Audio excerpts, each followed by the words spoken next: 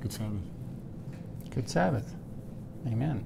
We just had something come in on the Path of Truth where someone was telling us that we had it all wrong by keeping the Sabbath. Does the Bible have it all wrong about teaching the Sabbath? I thought a funny one that came to my mind was, what did Jesus do? Doesn't that pretty much clinch the matter? Yeah. Well, of course, they would point that to, they would say that he was still in the Old Testament times, right? Right, but what would Jesus do? Yeah. I mean, you can come up with all the silly excuses you want, but Jesus kept the Sabbath, and he is the way. Yeah. He is the example. Yeah. And maybe a very interesting thought to have on that subject is that if one of the commandments had been changed, in whatever way it was changed, and in this case they're saying it changed from Saturday to Sunday, right? Then if there was such a monumental change, wouldn't that create a lot of controversy? Wouldn't that be amazing?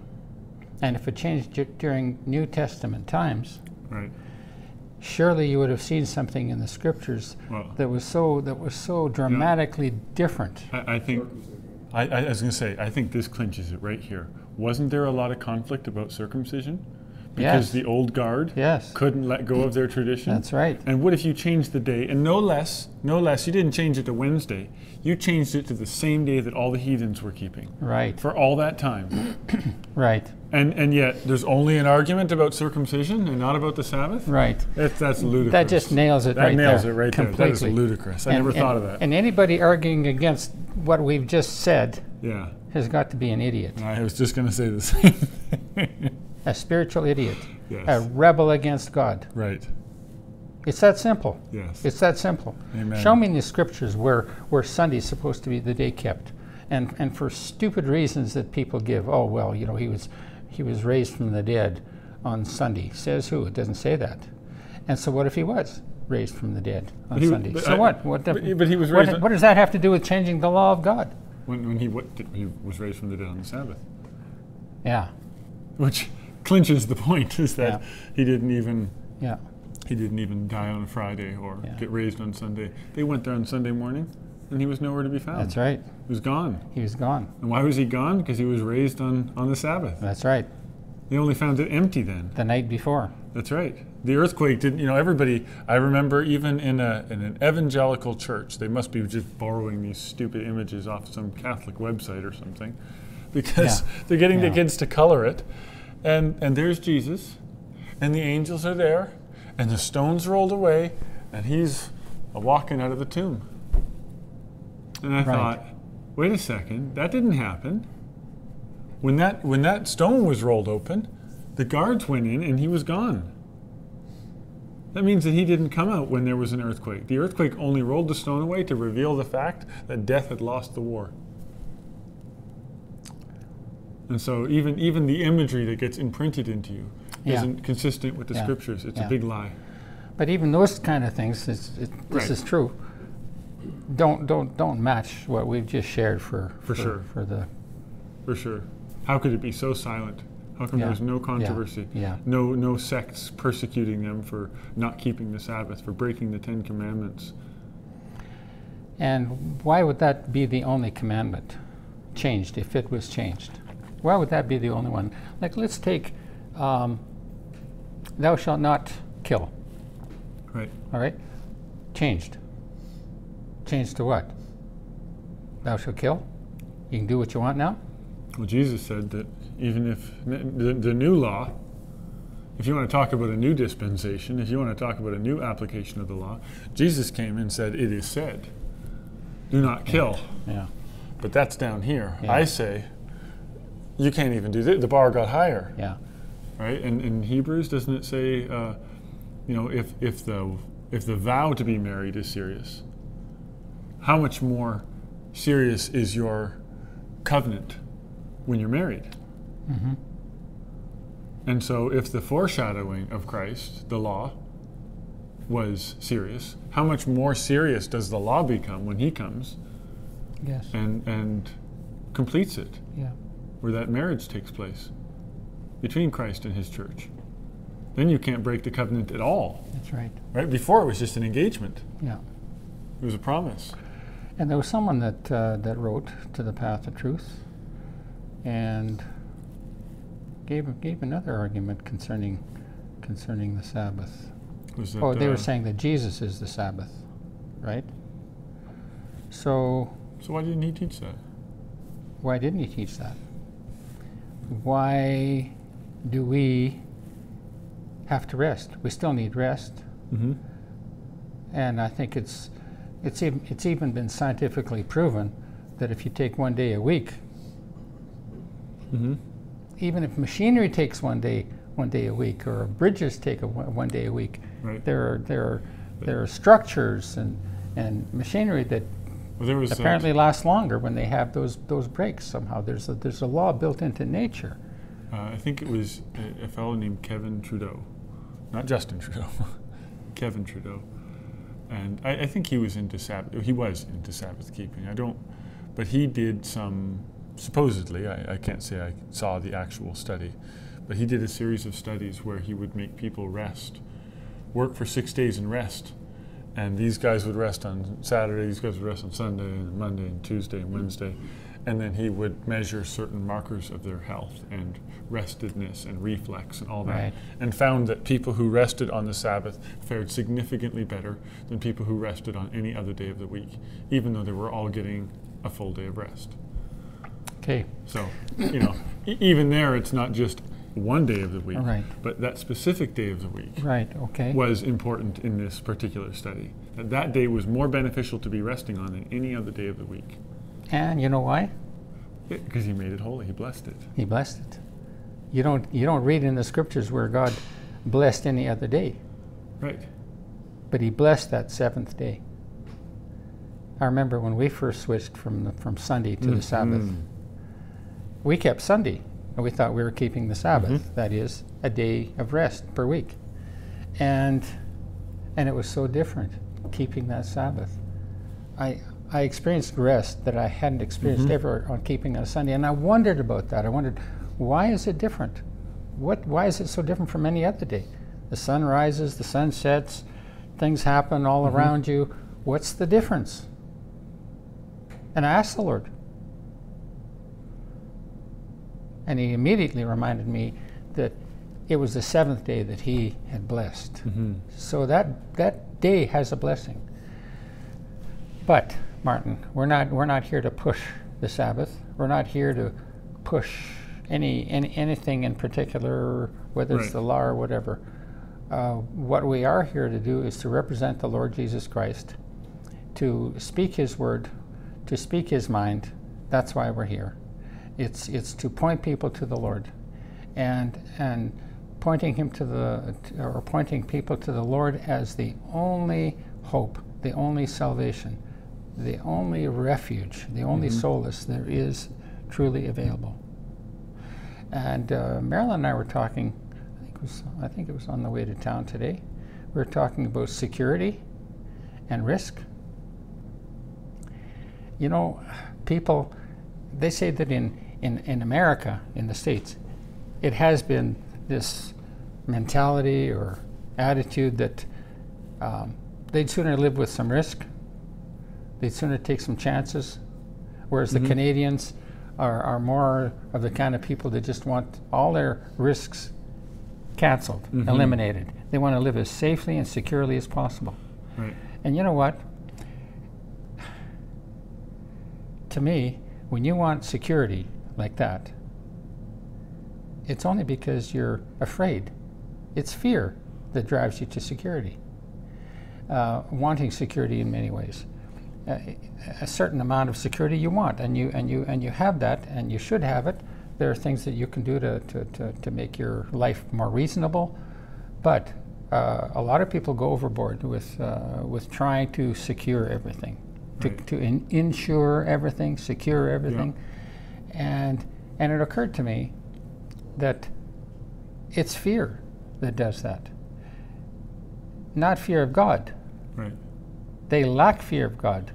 That's why Right. they're so afraid. That's why they have to have so many things that they can have an assurance of, that they're not going to be losing or being hurt or whatever, right? Right. All that comes from fear. Right. It comes from fear. Not just wisdom, but fear. Right. And on the other hand, if you're willing to live for the Lord, hey, you're willing to be thrown in a furnace, aren't you? Like the three friends of Daniel's. Right. They were willing to be thrown in the furnace. Right. King, we will not worship your God. Right. Everybody else did. They wanted to be secure. We're going to do as the king says, no matter what God says. Right. We're just going to do what the king says. Right. We're not worried about security. We fear God. We don't fear man. That's really what they were saying. Peter Right. and John, was it Peter and John? Yeah. They said to the rulers, Is it better to obey God or man? yeah, judge for yourselves. As for us, we will do what the Lord Jesus Christ told us to do, and Right. that's to preach in his name. So you can either live openly and freely, or you can try and live as securely as possible. And when it comes to following the Lord, you're going to lose. You're going to lose everything. You're going to lose everything, including mother and father, family. You're going to lose it all. That's the way it is. And if you're going to keep the Sabbath, you're going to take a hit too. Ooh. When we first started to keep the Sabbath, our business was cut in half. For sure. 50% of our business was on Saturdays.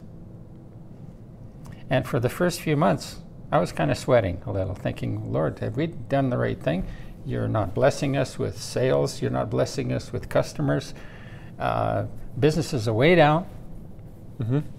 And then it wasn't long after that he ended up multiplying our business so that it was much more than what we originally had before we started keeping the Sabbath. Right. And it was a different crowd of people that were easier to get along with. It's always different. Yeah. It's always better. Yeah. When you obey the Lord, it's always better, guaranteed. You want security? Obey the Lord. Fear God and keep his commandments, it says in Ecclesiastes at the end of the whole book. He says, I've been through it all. I've tried this, I've tried that, yeah. I've tried everything. I've tried pleasure. I spared nothing. He said he even tried depression for a little bit. Yeah. Yeah, he tried afflicting his soul for a while and see how that felt. Yeah. And there's something else about risk and security. It says in the scriptures there that it is better to go to the house of mourning than to go to a party, than to Right. go to the house of mirth. We're all going to die. So what are you risking? Right. What are you risking? And you know, when you do the right thing, it's only a risk of what you seem to have. Very true. And that's something that people don't often think about. Naked have I come from my mother's womb. Right. Naked will I return. Exactly. Blessed be the name of the Lord.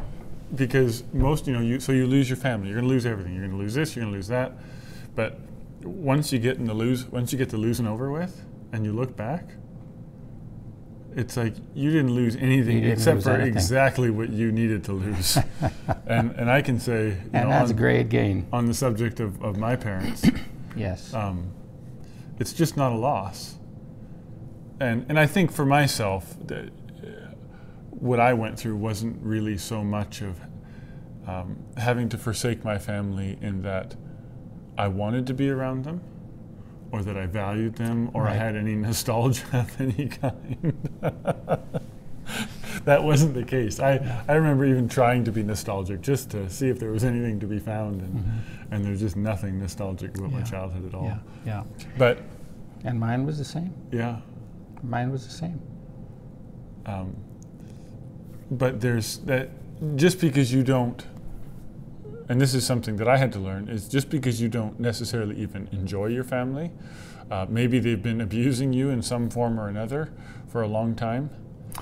And I just want to, before I forget this, I was no different than the rest of my family. It wasn't as though I made some wise decision and I parted from a rotten crew. Right. I was there. I was right in there, maybe the worst of them, for all I know.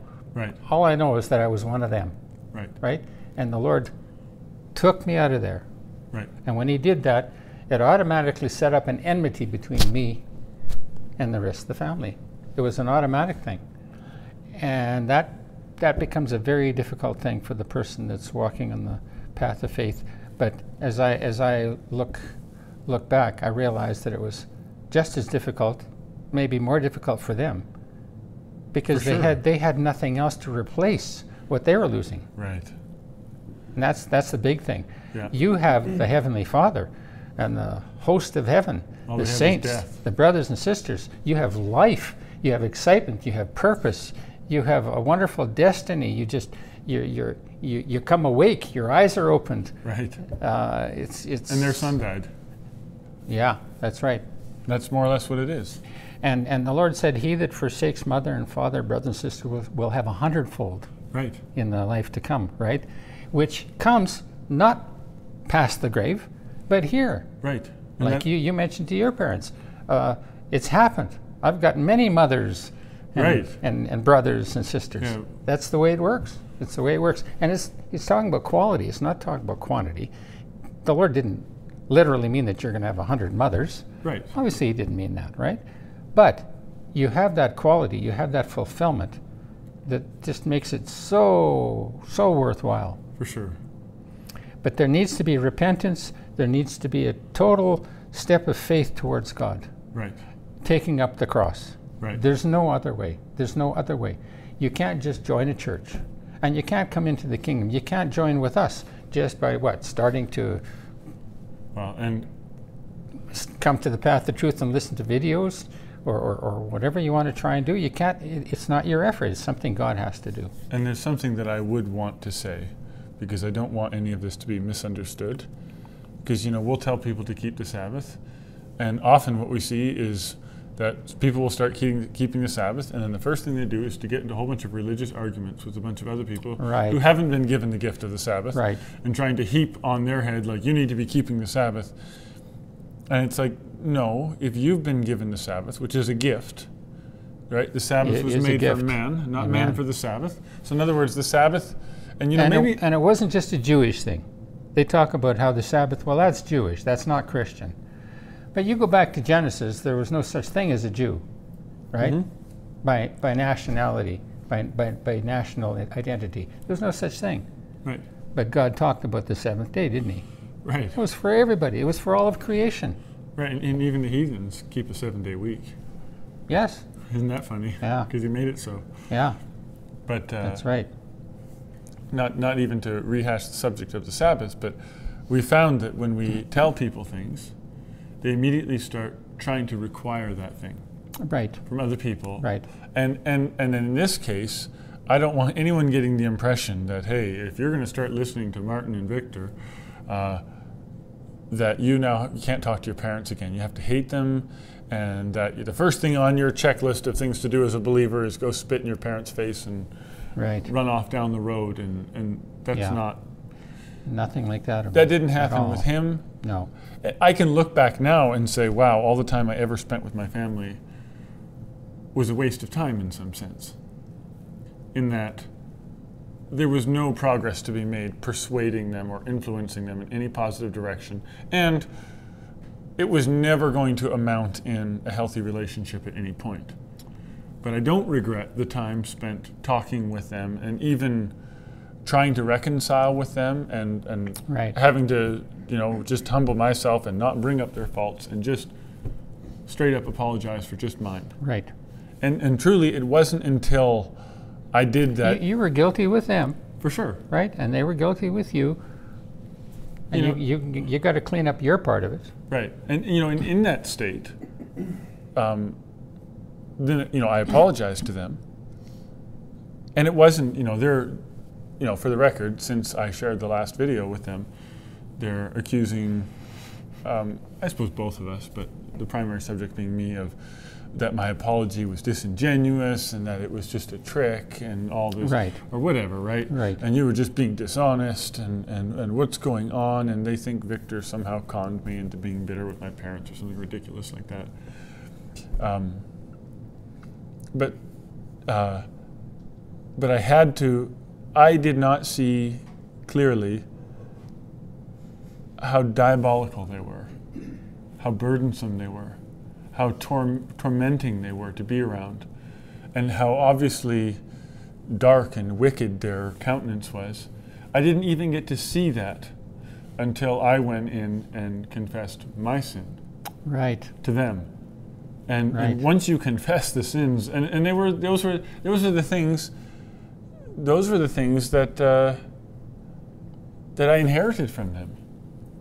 It's not until you confess the sins of your fathers that suddenly, like, my eyes are opened up, and I'm thinking, well, like, this is kind of rough because here I've apologized and made some semblance of, and it'll create some level of reconciliation because, of course, you're apologizing and there was such tension before. Right. Well, now there's a hope for reconciliation. Right.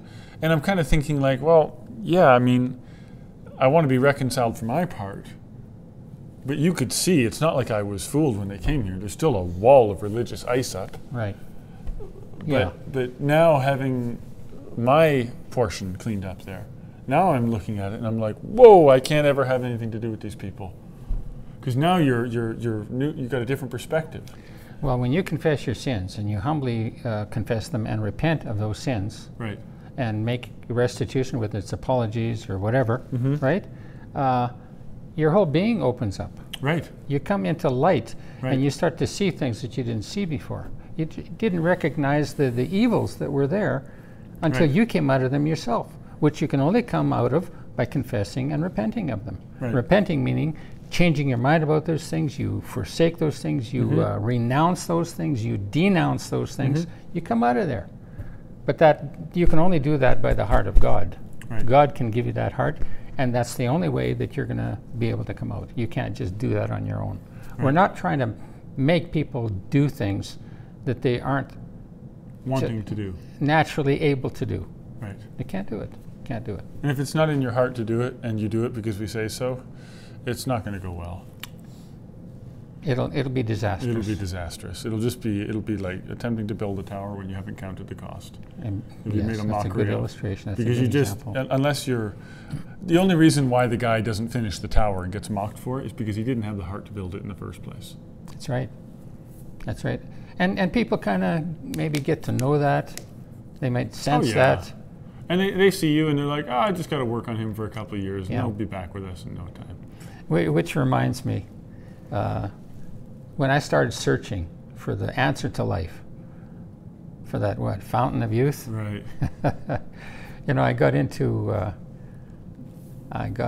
Dale Carnegie, motivational speaking and just public relations. Right. He wrote a book, How to Win Friends and Influence People, and all that sort of thing. And I was really excited about that, and I was hoping to maybe be a Daily or a Dale Carnegie instructor. Right. But I came away from that, and then I got into the Amway business, and there was a big uproar of how wonderful Amway was back in the '60s and '70s, and I got involved in that, and there was a lot of motivation, a lot of excitement, a lot of enthusiasm. And it was a wonderful thing. I didn't make any money. I know it cost me money, and it costs 95% of the people or 99% of the people that get into Amway. They don't make anything. I think the rest of them get rich. Yeah, the 1% at the top. And that's not unusual necessarily. You get into a lot of movements like that, so I'm not going to say that Amway is any different than a lot of other situations. But it was a multi-level thing, and it was a legal one, not an illegal one. But I got a lot out of that. I was excited, and it made me more outgoing, and I enjoyed it. I met a lot of people that I appreciated being with, but then I dropped out of that too. I needed the money, so I ended up getting a job. Yes, so you need to make went some on money, from so there. You got out of Amway. Right. Isn't that something? And then I got into concept therapy, which was a philosophy.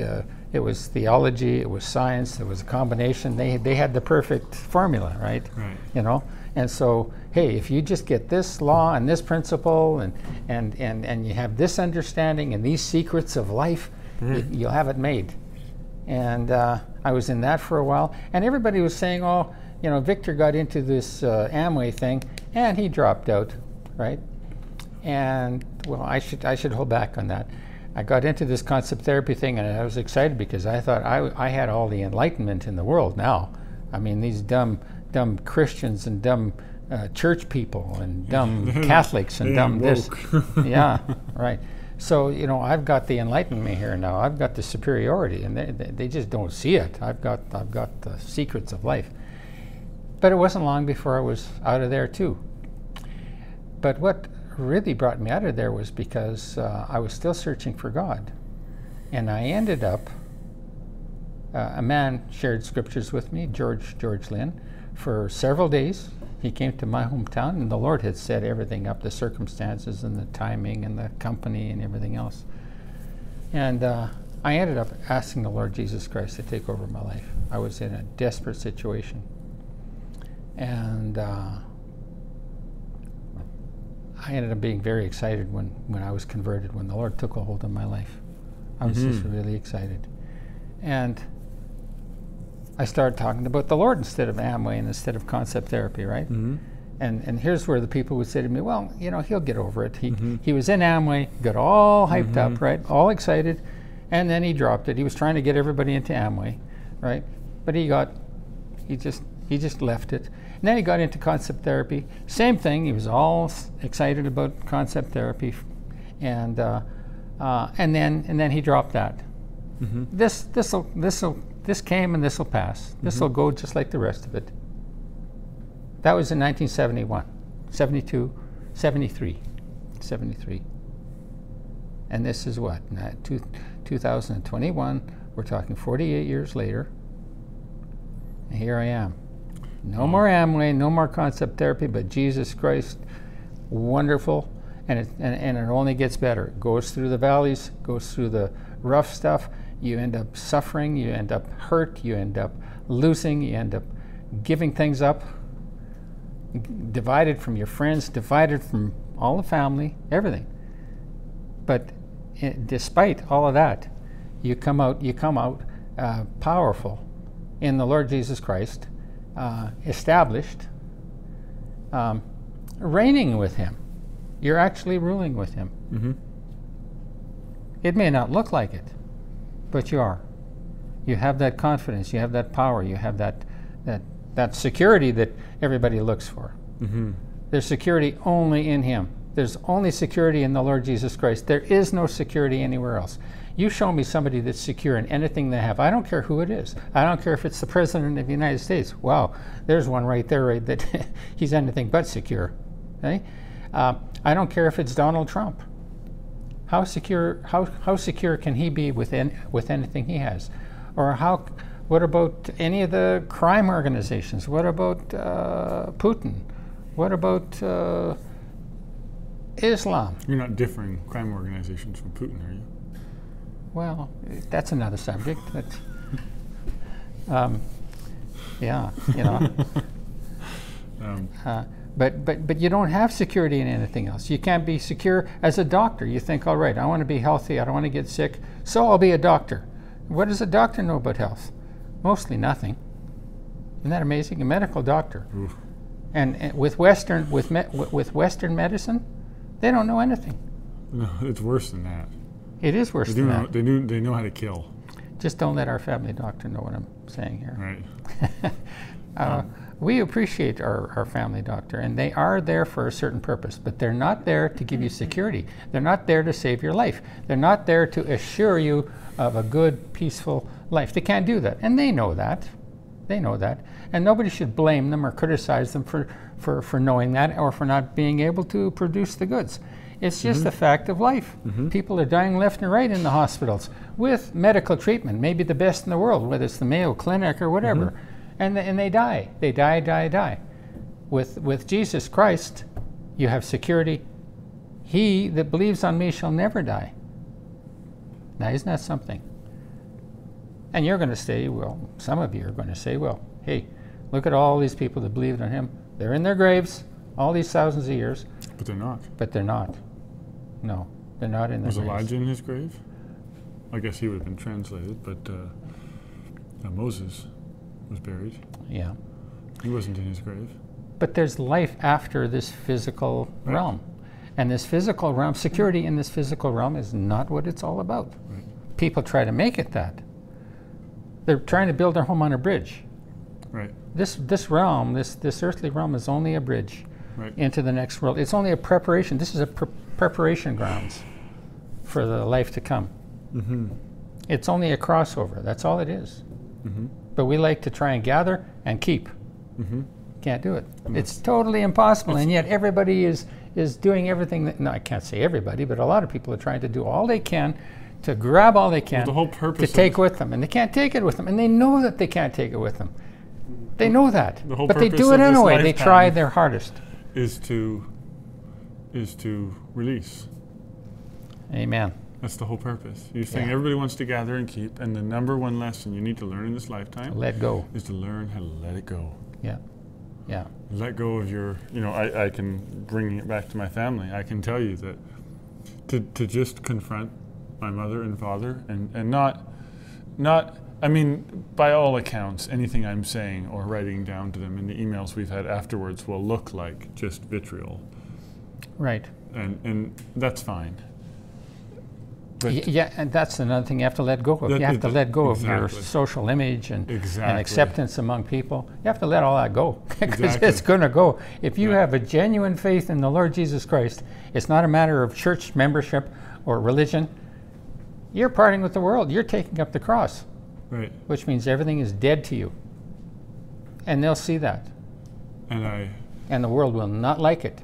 Satan does not like anyone rescued from his kingdom. No kidding. And if you look at the correspondence, how perfectly true. Yeah, absolutely. Every possible whoredom and quotes like, if life hasn't gone exactly how you wanted it to, you can give your life to Jesus. Right. And he'll set you right. Oh, wow. And I'm thinking, you're right.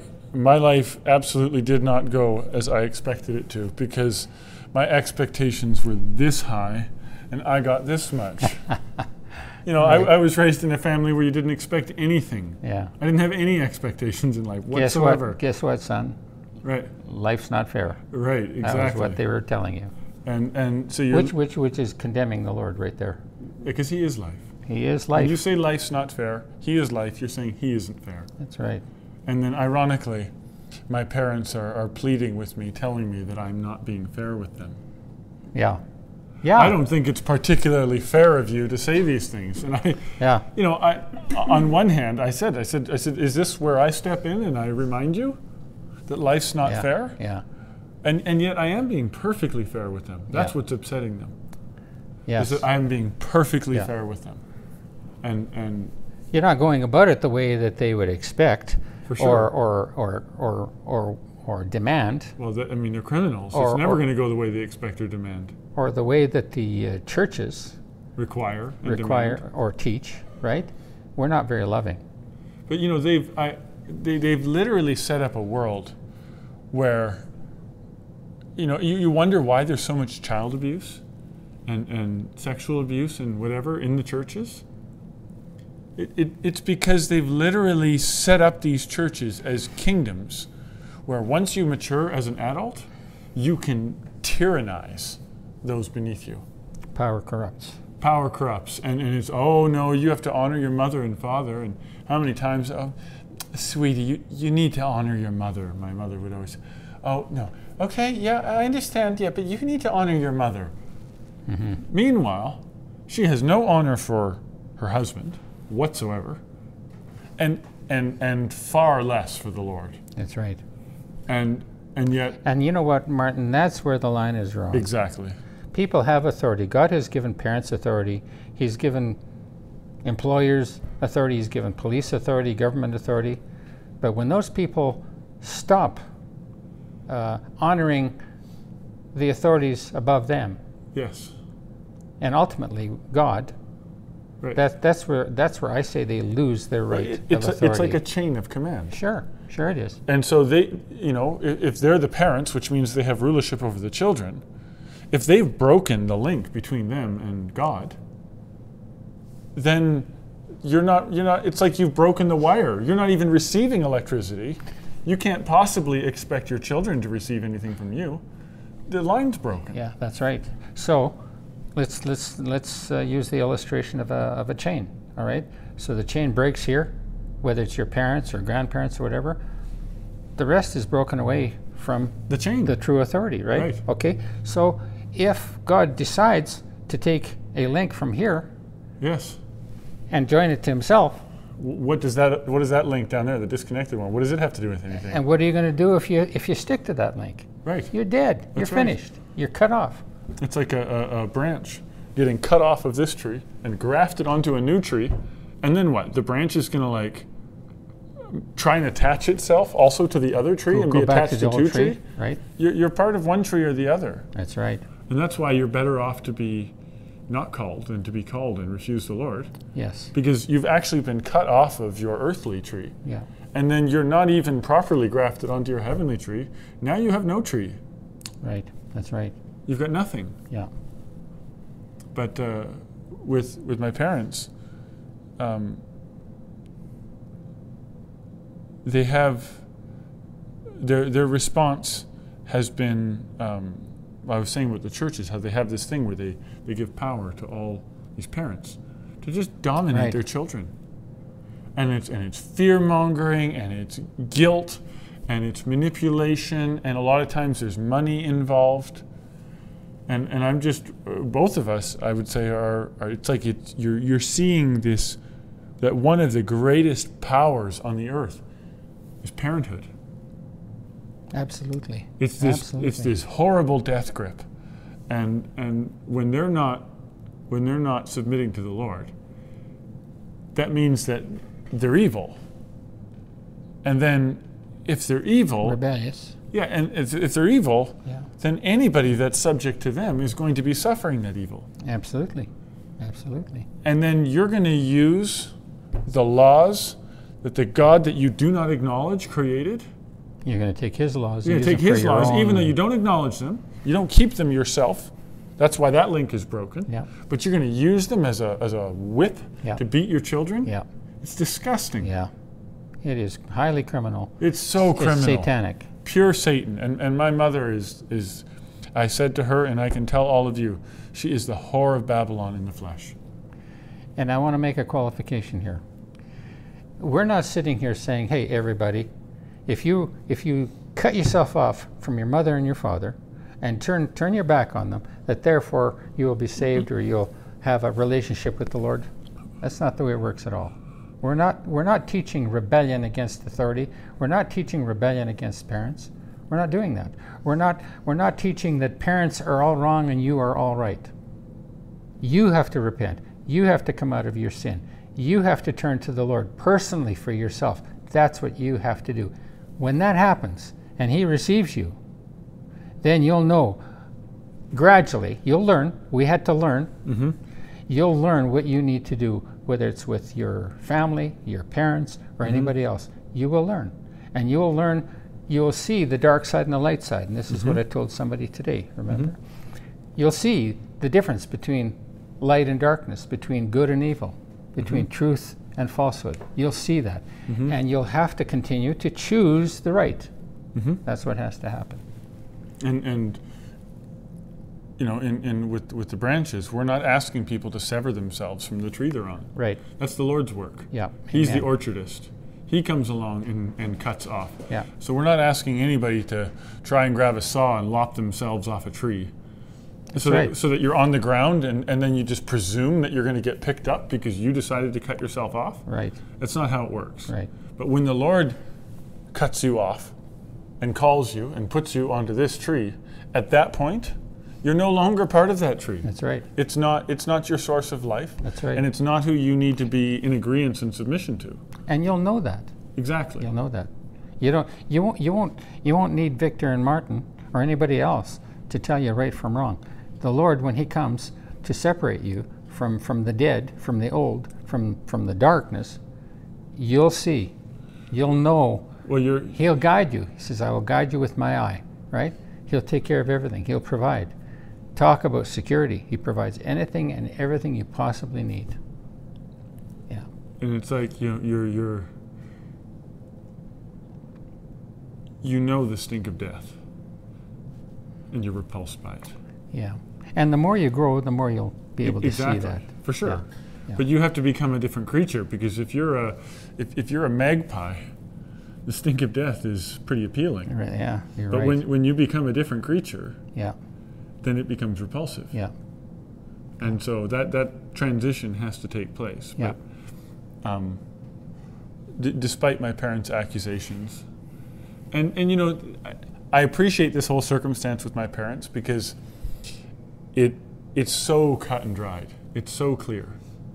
Like they're, and I'm writing to them in the dramatic. emails. Yeah, it's dramatic. I'm trying to write to them in the emails, and not because I'm trying to have a relationship with them, but because I'm not letting them off the hook with their bullcrap excuses. And but for them to accuse you of turning me against them, when I left my house when I was 19 years old, even before I was 19, when I was 17, when I was 16. There was huge division and conflict with my family.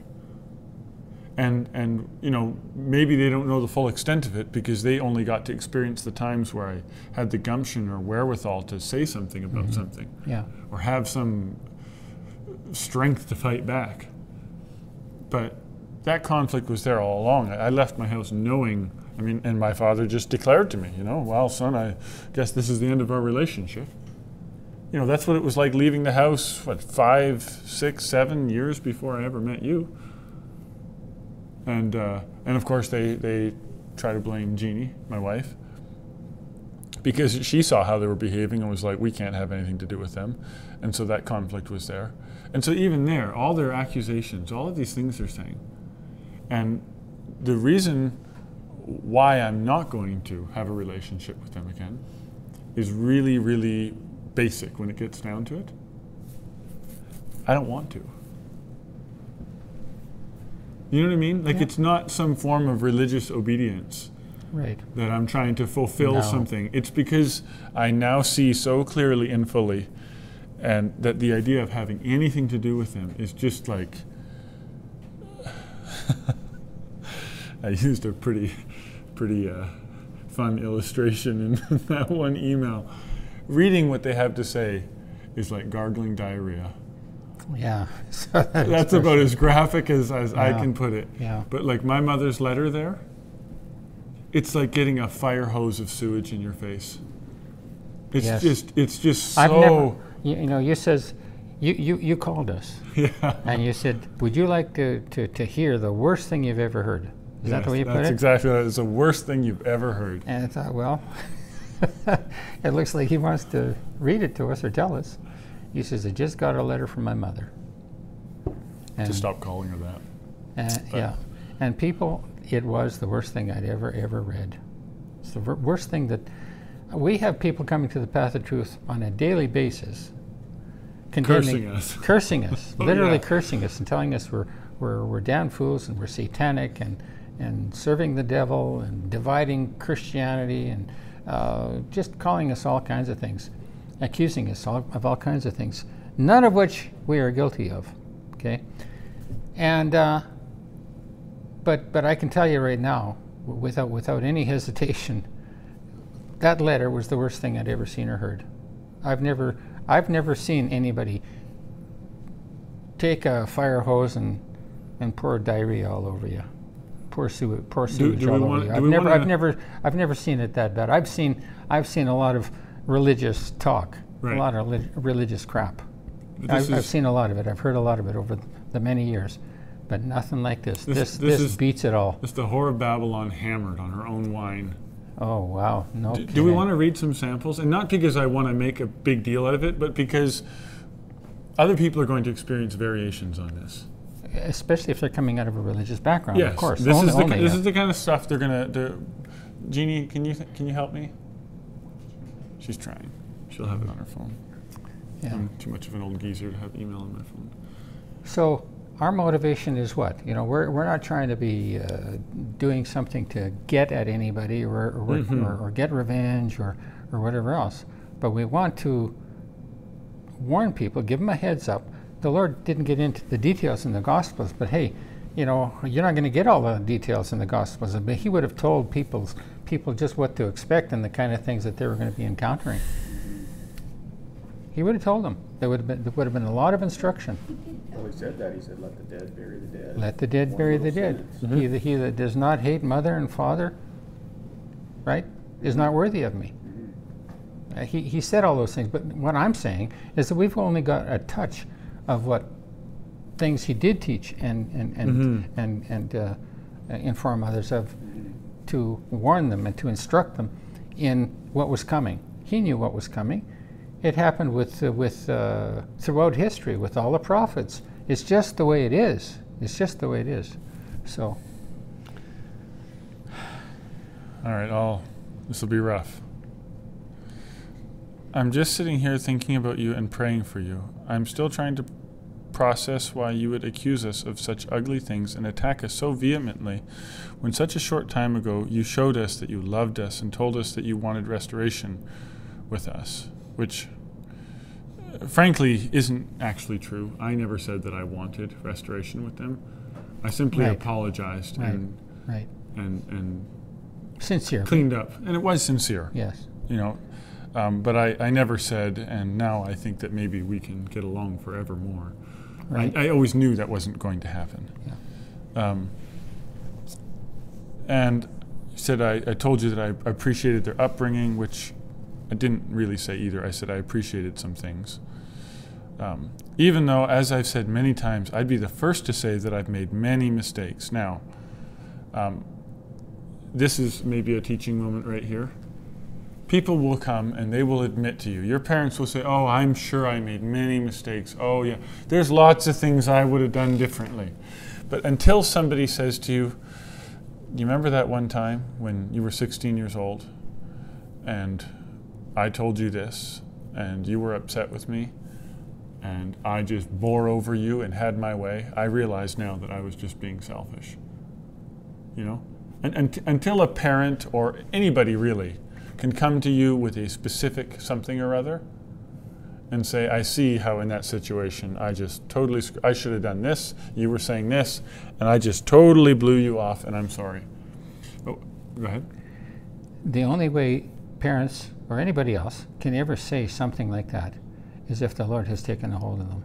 Right. I don't see it happening by any unregenerate person. Right. I just don't see it happening by anybody that hasn't been reconciled to God. Correct. I can't, whether it's parents or whatever. So it's just totally out of their nature. right. Yeah. And to be, I'm not saying that if you're in this situation that you should be expecting genuine, specific apologies from people. Just know not to be fooled by general ones. Right. Yeah. Don't think they're being genuine when they say, "Oh, I'm sure I made many mistakes." That's just a virtue to signal. That's just be like, "I'm sure, so humble." Yeah. And you'll see that coming up here. Yeah. You showed us such wonderful hospitality when we were there last fall. And we did. Yeah. And we did. This is one of my favorite. That's true. Yeah, very undeserved, charitable. How about this one here, the next line? Even Victor tried to show hospitality to us.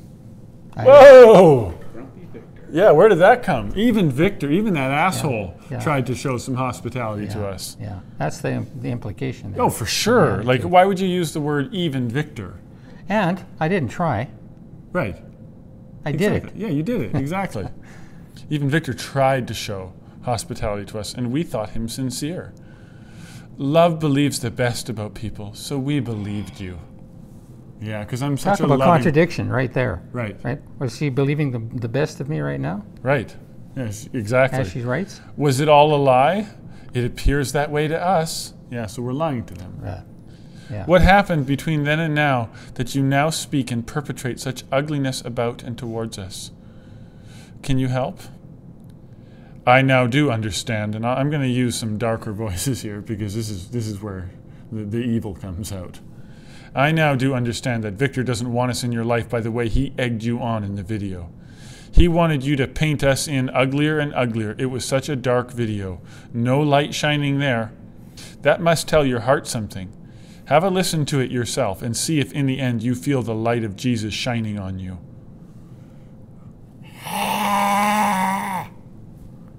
Yeah. There's the demons coming. That's right. Absolutely. For sure. Golems in Lord of the Rings. Yeah. Victor should have listened to his conscience, which was urging him to stop, which is nonsense. But he just kept egging you on in your accusation. Wow. I feel sorry and sadness for him. I feel sorry and sad that you would be urged to do evil by and here's how you know you're dealing with the devil, by a mere man. And everyone who's ever had a dark, any of the powerful devils that have come out of the woodworks have called Victor a mere man, a tiny man, a small man, a little man. Yeah. All of them. Yeah. That's a remarkable thing. That's the common. Yes. Yeah. Yeah. And the thing is, I am a mere man. Right. Right? I'm not God, Right. but God is with me. Exactly. And that's what they don't like. Right. And they're trying to say that you're only the tininess of your humanity. Right. And they're denying all the spiritual power that dwells within you. Yes. Which is the same thing they did to Jesus Christ. Absolutely. Jesus Christ was just a mere man. So Son of Joseph. Who does he think he is? Yeah, bastard child. Yeah, bastard child. We were not born out of fornication. Right. Suggesting he was. Right. After all, Mary was a virgin when she had a child. Right. And so you look at that, right? Imagine people saying that about Jesus. Oh, I feel sorry and sad that you'd be urged to do these things because a mere man told you to. Right. You're just going to obey a mere man? Yeah. And wasn't he requiring that his disciples obey him? 100%. That's right. Otherwise they wouldn't have been disciples. That's right. But he was just a mere man. Obeying him to the death. Exactly. Take up your cross. Yes. He'll kill you. And the disciples, most of them didn't make it. That's right. They did to the death. Yeah. To a mere man. Yeah. That's right. That's the blasphemy. They deny that Jesus Christ comes in the flesh. Amen. I don't get that Victor wants to show himself to... I don't know. I'm sorry, her language is quick and the grammar's poor. I don't get why Victor wants to show himself to be my enemy. Was he a fake back in October? I don't understand why he wants to crush any Christian love you might have for us. There's the whore again. Unless he wants you to follow him alone in a cult of his own making, then I would understand, because the enemy is never happy until he has you heart and soul. I will pray for Victor's heart and soul. And meanwhile, they're the ones trying to possess my heart and soul. They're the ones trying to put their claws in. Do you really believe her when she says she's going to pray for me? Absolutely not. She'll pray the Lord destroys you. Yeah. She'll curse you. Sure. But she doesn't, yeah. Who's she Isn't that praying right? to? Isn't that right, Bonita? For Have sure. you been praying for me? Really? Yeah, no kidding. Otherwise, why would she be saying things like, even Victor? Yeah. Why the contempt? Who prays for people that they hold in contempt? Yeah. And why would you ask the Lord to bless somebody who is his enemy? David didn't go Yeah. blessing his enemies. No, he didn't. And that's not what the Lord was talking about either, Right. when he was talking about blessing your enemies. I don't believe that he was talking about blessing enemies of the Lord. That's right. He was talking about people that you run into conflict in your life. That's right. You're in the workplace and there's somebody you just can't get along with. That's right. You get your... Was he blessing the Pharisees Right. and the scribes? He said, woe to And you, the woe to Sadducees? you. Yeah. You Was he vipers, blessing you them? whitewashed tombs. Yeah. Do you think he was spending nights on the mountain praying for the Pharisees Right. and the scribes? For sure. Back- If he was, they'd be saved, Exactly. because he would be praying prayers that his Father would be pleased with and would have answered. And he didn't answer them. Right. They were all destroyed. Within 40 years from the time that the Lord left the earth, everything was wiped out. And many people forget that. They say, well, Jesus Christ even prayed for the Pharisees and said, forgive them, Lord, they know not what they do. Well, that was a prophetic forgiveness, because Yeah. those same Pharisees got butchered with their families and their babies 40 years later. Yeah. So were they forgiven right then and there? Right. That's right. Is that forgiveness? That's right. When he says that I would have gathered you, Jerusalem, but you would not? Right. Therefore, Therefore, your house is left unto you desolate. right. So there was no forgiveness right then and there. Yeah. The Lord Jesus was praying prophetically for the future of Israel, for the future of the Lord's people, for Yeah. the Jews. Yeah. They were forgiven, Yeah. but they had to be annihilated and dispersed and persecuted to this very day. It's only now that they're beginning to taste some semblance of the forgiveness that Jesus Christ prayed for, and even having their land back. Right. And maybe there's a point to be made for forgiving those who know not what they do. Right. How about those who do? Well, he didn't have any prayer of forgiveness for Judas, did he? He He sure said it'd be didn't. better if he wasn't born, That's right. That's right. because he knew what he was doing. He knew what he was doing. He betrayed. Jesus said to him, that which you do, go and do quickly. Right. And Judas knew what he was doing. Right. And right after he did it, he says, I've betrayed innocent blood. Right. So was Jesus, when on the cross, was he talking about forgiving those who knew what they were doing? No. Or only those who didn't know what they were doing? Because they weren't doing it with evil intent. Right. And they had to be doing it. They had to sacrifice him. Yeah. It had to happen. That's right. That's right. For the sins of the whole world. Right.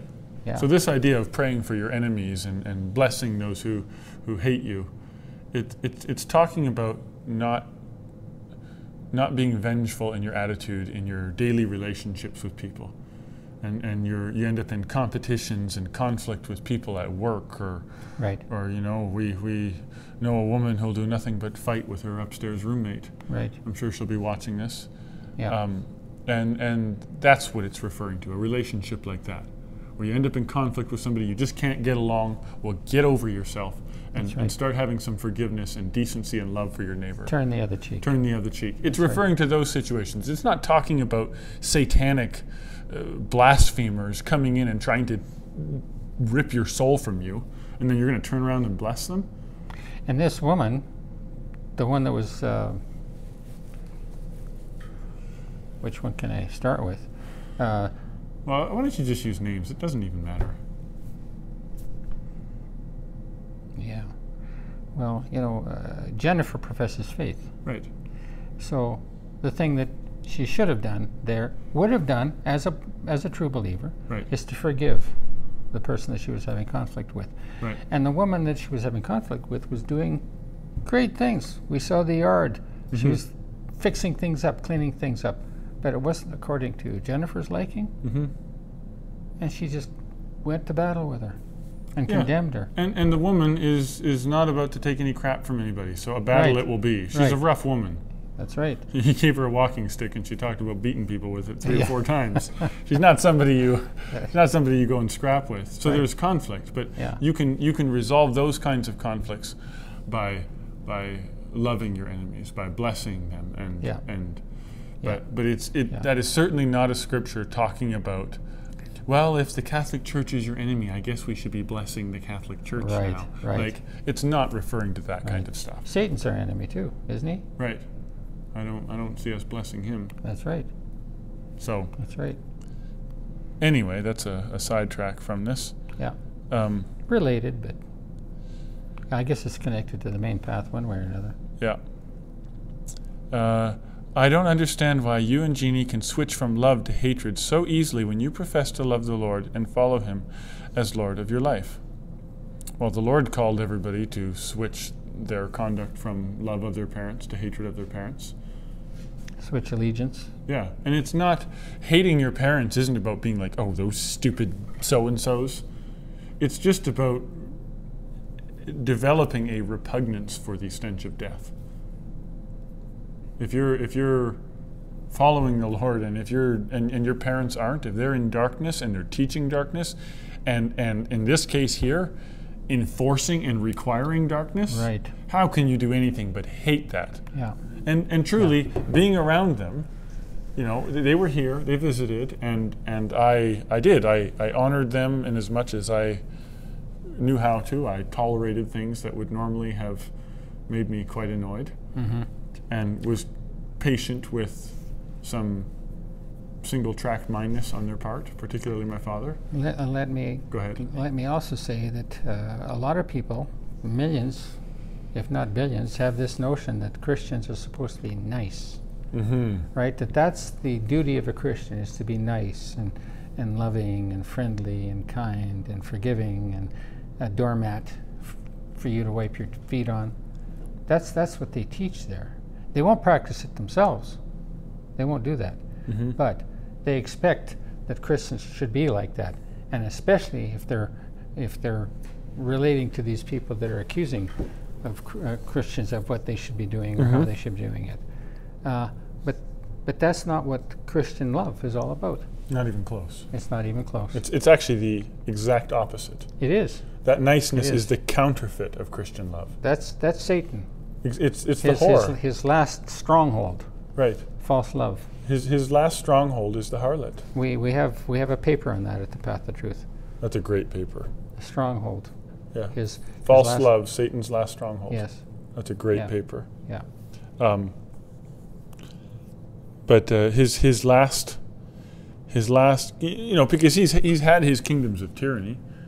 He's had the Catholic Church just ruling the world with cruelty and iron, and butchery and torture and rape and all the darkness. Yeah. And the last stronghold is his whore. Yes. And she just, oh no, you, come on, we love you. Yeah. Yeah. I mean, why don't you come home with me? Yeah. We're gonna make everything okay, all right? Yeah. Yeah. And you'll hear that coming through in this. Proverbs chapter 7. Right. Yeah, exactly. And then here's a really cliche one here that you're going to hear. Particularly, you're going to get accused of this if you start reading a lot of Victor's papers at the Path of Truth. A really common one for your family is to be like, well, so are you making sure to read the Word of God? Are you taking the time, or are you just, like, I know, so you want to read some of this stuff, but are you taking time personally to read the Word of God? And they'll immediately start getting in there and be like, no, you need to spend time in the Word and in prayer, and not so far. And can you imagine telling that Ethiopian guy? Right. You really need to just spend more time in prayer and reading this. And he's like, I got nobody to explain this to me. What good is this to me? Yeah. Yeah. I don't know what's going on in this I can't book. understand this unless I have some man to explain it to me. And what is my site all about? Right. Except but the for Word of explaining God, the Word of the God. Word of God, the For Word sure. of God, the Word of God, the Word of God. Quoted Go in there quoted. You don't get more than half a page without substantiation from the Word of God. Yeah. And so you're going to get that one. Are you neglecting time in prayer with your Lord? I know from experience that if you neglect the reading of the Word and prayer, that love will dwindle and grow cool as it pertains to following Christ. And Martin, you're not just putting on an intonation there that you're making up of your own. You've heard it. Oh, this is I've heard it for many years. Yeah. It's you know what? It's, in fact, when she says it, it's exactly that patronizing. I couldn't even do it good enough. Right. It's just this really condescending, patronizing, self-righteous whorishness. Yeah. Life and love becomes drudgery and the light grows dim. But the good news is that God is always faithful, and He will preserve His own by His power and gracious loving kindness. Turn to Him. He will turn your heart towards Himself. I will pray that the Lord who created you will preserve you by His loving grace and Holy Spirit. Listen to Him. Hear His voice in His word. He will move, because what she's saying here is, you don't listen to Victor.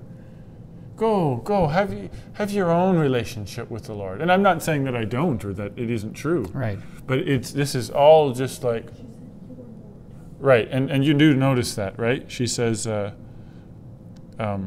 Jeannie just pointed that out. Where did I, come on now. Are you neglecting time in prayer with your Lord? Not the Lord. Right. Everyone has their own. Hear His voice in His word. He will move your heart to love.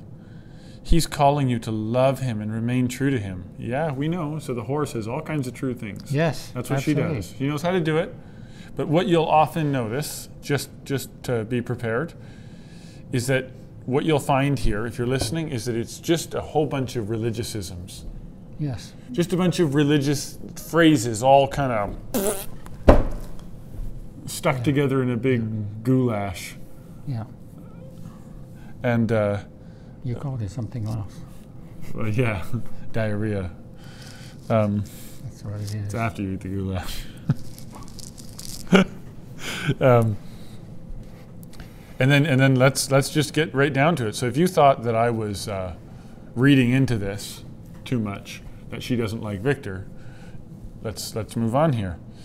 Right out of nowhere here. You don't owe Victor your life, though it seems he takes it for himself. I'm sorry, we need a fly swatter. You don't owe Victor your life, though he seems to take it for himself. You live on his land and he gives you power over it, but he is not your God. I am, is what she's saying. That's right. It's gotta be her way or the highway.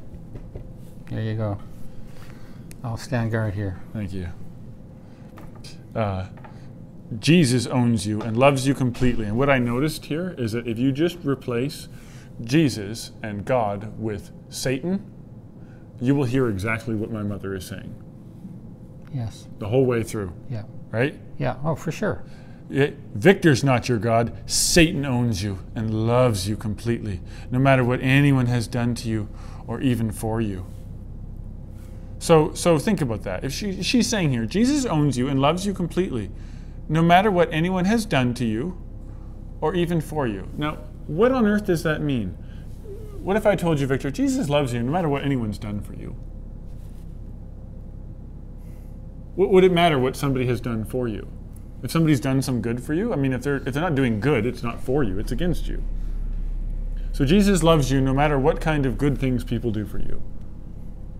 Yeah. It's a drunkenness. Like it's just sounding religious, so she's just dumping it onto the paper. Yeah. She's just being wordy. Yeah. And she's not that bright. Yeah. So much of this is just spewing out of her mouth. People on this earth have no control over your life. And there is Satan talking, right? What if there were a prophet walking there? Can you imagine the Israelites saying to each other, right? People on this earth have no control over your life. And they're like, well, doesn't Moses over here? Doesn't he have some control around here? Isn't he ruling this whole situation here? Don't the people who defy him end up in a hole in the ground? Yeah. Their families being torched with fire? Yeah. What about King David? That's right. What about the Apostle Paul? He had no control? He had no authority? Right. What she's saying here is there are no godly authorities on this earth that you need to submit What to. she's saying. God is in control. Yes. Are you giving him your life? Satan's in control. Are you giving him your life? Don't listen to people. Listen to Satan. Yeah. That's right. Totally. These are parents Yes. speaking. And then we get a good if. So you heard all the things in the last video, all the selfish bullcrap from my parents. And then I get this. If I have not been a good mother for you, if, absolutely has not been. If I have not been a good mother for you, Jesus can set that right. If life has not treated you as you would have liked it to, you can give your life to Jesus and he will set it right. It's like these motivational guys, right, that are trying to, has life got you down? Have things not gone the way you thought they would? Yeah. You know, we can help with that. Yeah. You know, that's how all these cults come around and start taking advantage of people. Exactly. Do you feel rejected by us like you've never fit in before? Right. Just give your life to Jesus with us. Here, just pray to our God. The Mormons do it. Yeah. All the cults do it. Yeah. And this is my mother. Yeah. It's a total cult. Yeah. And of course she's accusing us, but that goes without saying. Yeah. Give your life to the Lord of your life. He is your life preserver. You can survive anything by trusting in him alone. Spend time reading his word and in prayer. Pray as you work and live your life. Jesus was in communion constantly with his Father in heaven, even as he walked on this sinful earth. Jesus, the Christ, suffered on earth for your and our sake. He endured being forsaken by his Father so that we never need to experience forsakenness by him. Which, how is that related to anything that I said in the video? Right. You know, and that's what you'll notice. You'll confront your parents, you'll confront people in your life, you'll have disagreement with them about the specific things that they did. And rather than saying, well, I think you misunderstood that. In that situation, what I meant to do was this, or what I was saying was that. They have no defense. They have no desire to even explain away my perception of it, to help relieve some of my torment. Right. Right? Not that I'm tormented, but instead, they start telling you that Jesus suffered on earth for your and our sake, and he endured being forsaken by his Father. Yeah. What does that have to do with anything? They just start dumping religious preaching on you. And you're supposed to just be like, oh, wow, I guess she's righteous if she's going to say all this stuff. And yet it's just a total dismissal, backhand dismissal of everything I had to say. Yeah. No addressing of anything. And there's something I'd like to say here is that you talk about the torment, right? Mm-hmm. You had torment. You had great torment with them, for sure. with them. And the Lord took a hold of your life Yes. and started to remove that torment. Right. And right now you're in anything but torment. For You're not sure. tormented. Now you are with indignation of the Lord. Amen. And addressing them for their wickedness, their hypocrisy. Yes. We did extend that hospitality, Right. moves of reconciliation, patience, kindness, and they threw it all away. And they would not. They would not. They would not. And they think they're being just so loving and everything And now was we're so fine. hypocritical. We were only pretending then. Right. You see, that's what they're saying. Right. Liars, just straight out liars. And just think, if we're reconciled, if there's agreement with us, and I bring up all these things, if they were reconciled to me, if they were sorry for, I apologize for the things I did to them. Yes. So if there's any You kind have of the letter. You've got their letter yes, on record. if there's any reconciliation between us, then why, hearing all these things, would they not apologize? Right. Why would That's they right. instead do this? Yeah. In other words, You've exposed they're them. the liars. Yeah. They're the ones that came here fraudulently pretending to be reconciled. Exactly. While they weren't in the least bit repentant for any of this crap. Exactly. And yet they accuse me of hypocrisy. Yeah. Well, Jesus suffered the contradiction of sinners. Exactly. The very things that his accusers were guilty of, that's what they accused him of. But we don't have to suffer that contradiction anymore. That's right. Amen. We get to wash our feet in the blood of our enemies. Amen. And that's what's happening here. Amen. Amen. For sure. Yeah. Psalm 126. Yeah. And there's another passage there as well. So he died to take upon himself what we rightly deserved, and then he arose to bring us back to life with him. As if I don't know these things. Yeah. Just totally patronizing me. Yeah. You don't understand. Maybe I need to repeat all of the religious things we said to you. Right. It has nothing to do with anything. He offered his children his Holy Spirit so that we would never be alone and so we would always have his counsel with us. He gave us his holy words of life to teach and encourage us on our journey and so that we might come to him, know him truly. He gave us his presence and love to surround us always. Who has known such love? We have, though we are completely undeserving. Encourage your children with these words, Martin and Jeannie, and she's always accusing us of not raising our children. Ever since we first had kids and she would come over, she would test them with little random Bible trivia to see if we were indoctrinating our children with Bible stories before they could even understand what was going on. Yeah. Are you reading them the Bible stories? Are you? Yeah. And what good did it ever do me? You indoctrinated your children and all they did was go around and fornicate and steal and lie and destroy and vandalize buildings under construction and then even after being caught stealing, I never even mentioned this, even after my brothers were caught stealing and they had to go to the, and bring all the stuff back and buy mom the Swiss shell or the Red Lobster crap, even after all that, a week later, Chris goes to basically sentenced to go help some old guy in the church do some work to make up for his stealing. So he has to go help, they were like, you can go work if you're going to steal stuff. And he steals the guy's pellet gun, gets a ride home from the old man with the guy's pellet gun down his pants. takes it home, and I have to tell my parents again, oh yeah, Chris and Julian, they went off to the hardware store on their bicycles to get pellets because they stole some guy's gun. And then my brothers hated me again. And your parents wouldn't do anything about it. So where the hell did all those stupid Bible stories get all of us? Yeah. Didn't mean anything. Or her prayers. Or her prayers. Didn't do anything, didn't mean anything. Yeah. So she's encouraging, teach these words to your children. You all need the truth that Jesus Christ gave you. Surrender to his love. Can you imagine? It's just a whore. Surrender to my love. It's a straight out slut. Yes, absolutely. If Victor refuses the truth, leave him. So you get these passages here with like love interspersed with these like demonic outbursts of hating you. Right? A little bit of sappy stuff. You don't know Victor your life. A little bit of sappy stuff. If Victor refuses the truth, leave him. Walk away, is what she's saying. You don't need him if he wants to live his lie. Don't live in his lie with him. Victor wants to be his own God. I saw that in the video. It was so ugly. Blackness was there. He didn't care. He was in control. He thought, he so badly needs to be saved from himself. I will pray. Submit to Christ the King and love him alone. Again, Satan. Yes. Submit to Satan and love him alone. You don't listen to Victor. Yeah. That's another Jesus she's preaching. Exactly. The Lord loves you both as one together under his grace. Do you ever encourage each other with those words?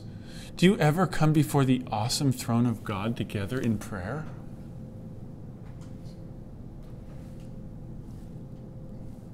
The legacy and life that God has in store for you is so much more than you can think or imagine. That's true. Yeah. You belong to Christ, your King, body and soul. That's true. He will be faithful to you no matter your sin. Right. Didn't get too far with that one. He will be faithful to you no matter your sin. Right. How about blasphemy Yeah. against the Holy Spirit that is never forgiven? Yeah. Spoken like a whore. Because that's what she's doing. Yes. That's what she's doing. Puking in God's face. Yes. And this is spoken like a whore Yeah. who treated her husband exactly this way her Yeah. whole marriage. Yeah. My husband loves me no matter my sin. Right. Right. I can do anything and he loves me anyway. Yeah. She's talking about something that's so dark and corrupt here. This is the ultimate lie of Satan. God will love you no matter your sin. Bullshit. There's nothing in the scripture vaguely close to that. Nothing at all. The Lord It's says, very because you opposite. broke my covenant, I break my covenant with you. That's right. Because you don't love me, now I don't love you. Yeah. What kind of person has to be subjected? How little dignity does Jesus Christ have? That he'll continue to love a wife that continues to whore out to other gods, to other people, to other men. Look what he did to Israel. Yeah. When he compared Israel to a slut. That's right. And look what he did with That's him right. after that. That's right. Anything but love. Yeah. He sent them Yeah. to eat their own children and have their That's right. children ripped out of their wombs and butchered and left in the streets That's and right. eaten by dogs. That's what happened. But Jesus, And they were warned that that would happen if Yes. they did stray away from him. They Yes. were warned way ahead. Deuteronomy 28 says, if you do this, here's the way things will go. If you do that, here's the way things will go. It was all laid out. so on one hand, she says, he'll be faithful to you no matter your sin. Just turn to him in faith. Then she says, with an exclamation mark, your life depends on it. Why? If he loves me no matter my sin, why does my life depend on it? I can do whatever I want, just like all the Calvinists do. Yeah. Yeah. What's the big deal? That's the Calvinist doctrine. But the Calvinist doctrine also says we're going to burn in hell. So That's that's right. why she's adding this in Yeah, here. that's right. Yeah. I can be loved by God no matter my sin. Right. But you're going to burn in hell. Yeah. In humility and godly sorrow over sin, profess him to be your Lord and Savior. I do that all the time, and though I don't deserve his love by anything I try to do, even for him, yet he remains faithful to me and preserves me in his undying love and watchful care. Oh, that's a good point, Jeannie. That's a good point. If she does it all the time, and the Lord's so faithful to her and preserves her in his undying love and watchful care, then why are you on antidepressants? Why can't you even feel good without getting drugged by the establishment? Why is your life not worth living? Why are you so depressed if Jesus has got his watchful care on you? Yeah. It's a different kind of Jesus that will at least get you high if you're feeling bad, I guess. Yeah. So, I'm assured of this as I read his word. He is your Savior and King, your solace, your everything. He will cleanse you and enable you to follow him when you ask him in faith. It's all generally true. I pray for you always. That's my greatest gift to you. I have no idea how to keep you happy by what I do or don't do. I'm totally insecure about that. Not true. If she was insecure about whether or not I loved her, I think I would have seen something other than the behavior I got. Yeah. That was a woman who was absolutely secure that her children would love her no matter what the hell she did. Because she thinks that her children are just like Jesus. They'll love her no matter her sin. Yeah. And I can tell you that I do not love my mother no matter her sin. Yeah. Yeah. Not at all. I'm totally insecure, and now especially after listening to your dark video, I shouldn't have listened to it, but I wanted to hear you out so I could understand. But I was only left in the dark night of accusations, which is Satan's best tool. But I am secure in Christ because he keeps me that way. I'm always learning more and more not to fear men, but only to fear God, and I'm an adult believer. I have nobody to blame for any insecurity I might have but myself. I alone take responsibility for my sin. Really. I don't see any taking of responsibility for her sin of any kind, ever. Obviously not. Pardon? Yeah, exactly. Yeah. You take responsibility for your sin? How come you haven't named one yet? Yeah. Yeah. And what's an adult believer? An adult believer? I don't know. It's a claim. She's basically saying, because I'm so grown up and mature, I can't blame other people for my insecurities like you're trying to do. I have to take responsibility because I'm a big girl. Yeah. I profess Christ as Lord of my life, and with all my failings, which she won't name, I follow him, and he protects me from all evil. Like depression? Doesn't seem to be doing that. Yeah. It doesn't seem to be protecting her husband from Parkinson's. No kidding. Yeah. Deteriorating For sure. over the years. And what about the rest of the family? All that has happened with For them sure. throughout What about the years? cancer twice and They're all car living- accidents? They're all living under God's wrath, and they don't know it, and they Right. think they're doing just fine. I've personally seen 2 of her own children running around on fire. Yeah. In flames, running around, having to be like knocked over and have the flames extinguished. But Jesus Christ protects her from all evil. Right. He helps me to love my neighbor, or he protects me from all evil and helps me more and more to hold tight to his hand. He helps me to love my neighbor even when my neighbor doesn't love me. He helps me to pray for my enemies when they choose to be so. He heals my hurt and my brokenness when I turn to him, and when I do, I find he's always right beside me. More and more I turn to him, and more I understand that he is always there. One day I will shed this sinful body completely and be with my Lord in glory. Till then, without his will, not even a hair can fall from my head without his will. I trust him completely. She's bold. Right. I hope and pray that you learn to trust him too and follow his truth words. I don't know where she's coming up with this stuff. She must have been reading some religious stuff since I last talked to her. Daily devotionals. Yeah, daily devotionals, truth words. You never hear the word in the Bible, truth words, and yeah, so. And walk in his wonderful way, even better than I do. Just She's reading material from professional from professional virtue words. signalers. Yes, exactly. Just know that Christ is your life. Even when you have nothing on earth to show for. That's why we're speaking the way we're speaking, because we know that Christ is our life. That's exactly why we're saying what we're saying. Exactly. We stand before him with empty hands, and yet he fills us with his love. Believe in his name and know a relationship with him. How do you know a relationship with him? It's just making stuff up.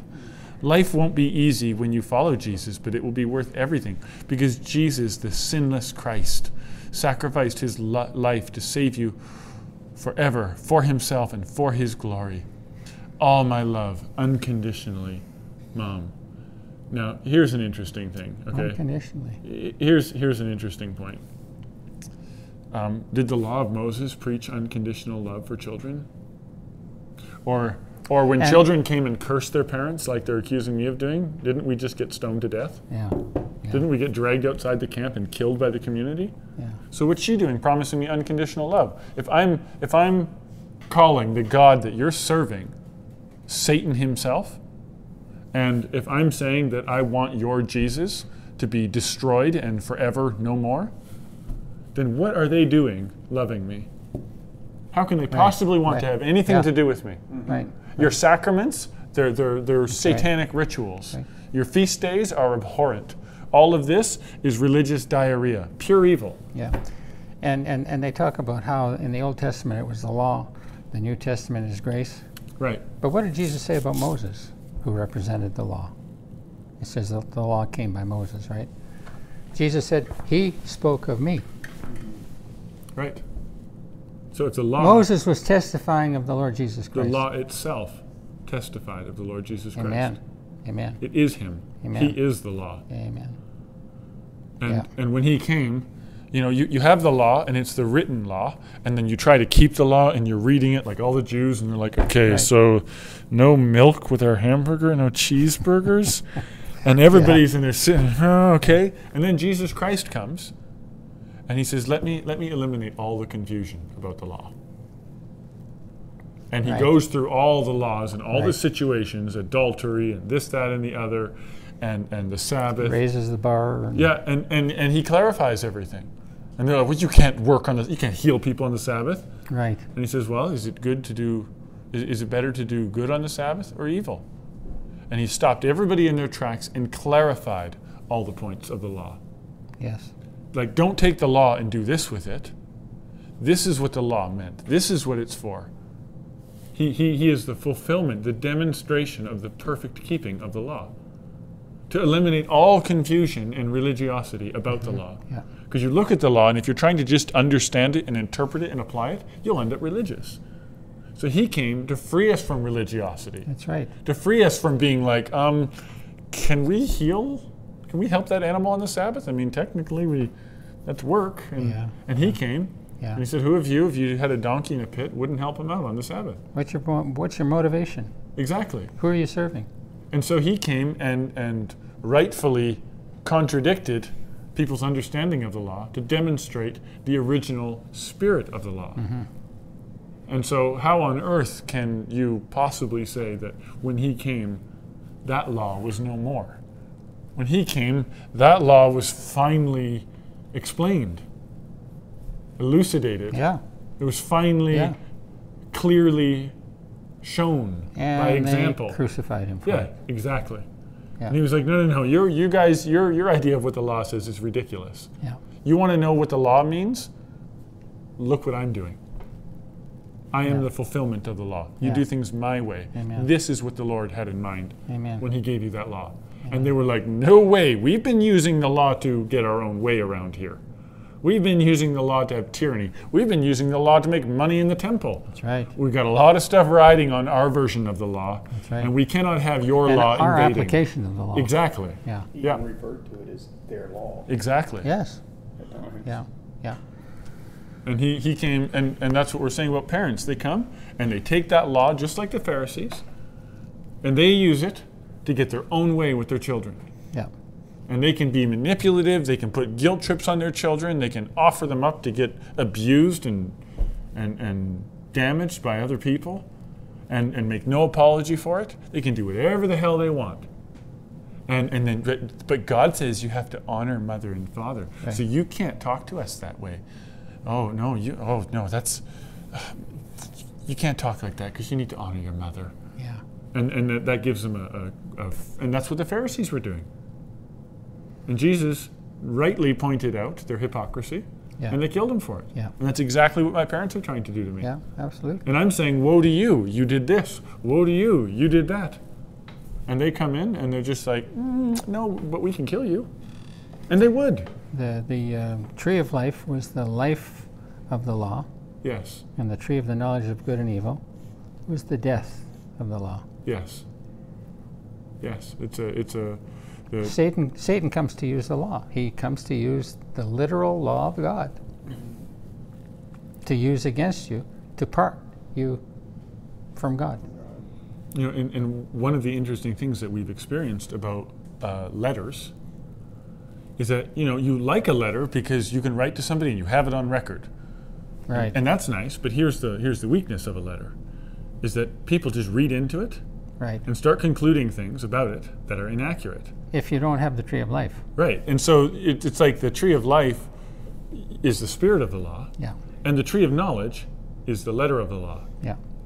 And the tree of knowledge is... And they both look alike. And the tree, Those two well, it's trees true and look accurate. alike. Yeah. And if you... That's right.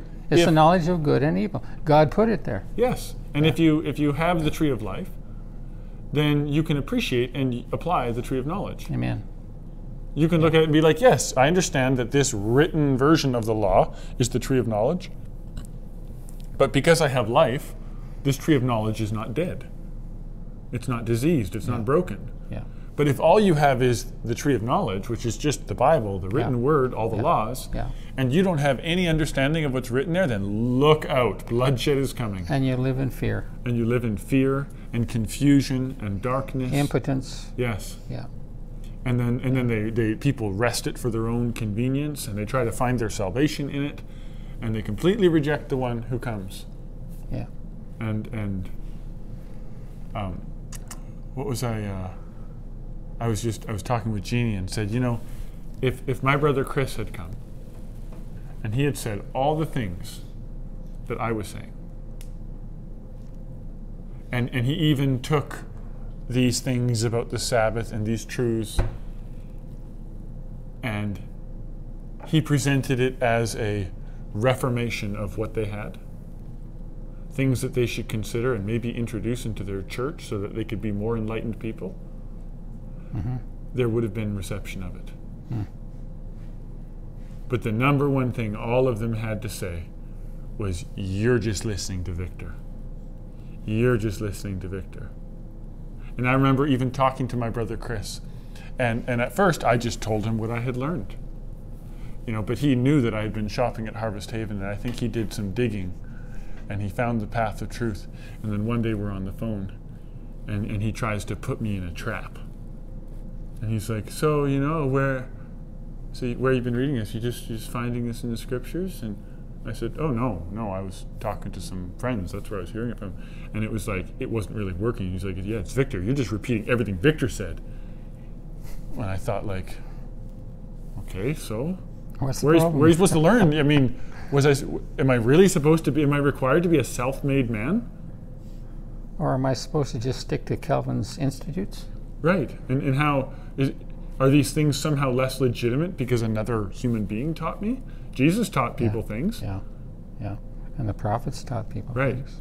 But as soon as they find out, you know, because if it's just you coming up with these wild ideas, well, it's like, well, that's interesting. I'd never considered that. Yeah. But when they find out that you're submitting yourself to another human being, you're humbling yourself and putting yourself beneath and in service to another human being, look out. And what did the Lord say, Martin?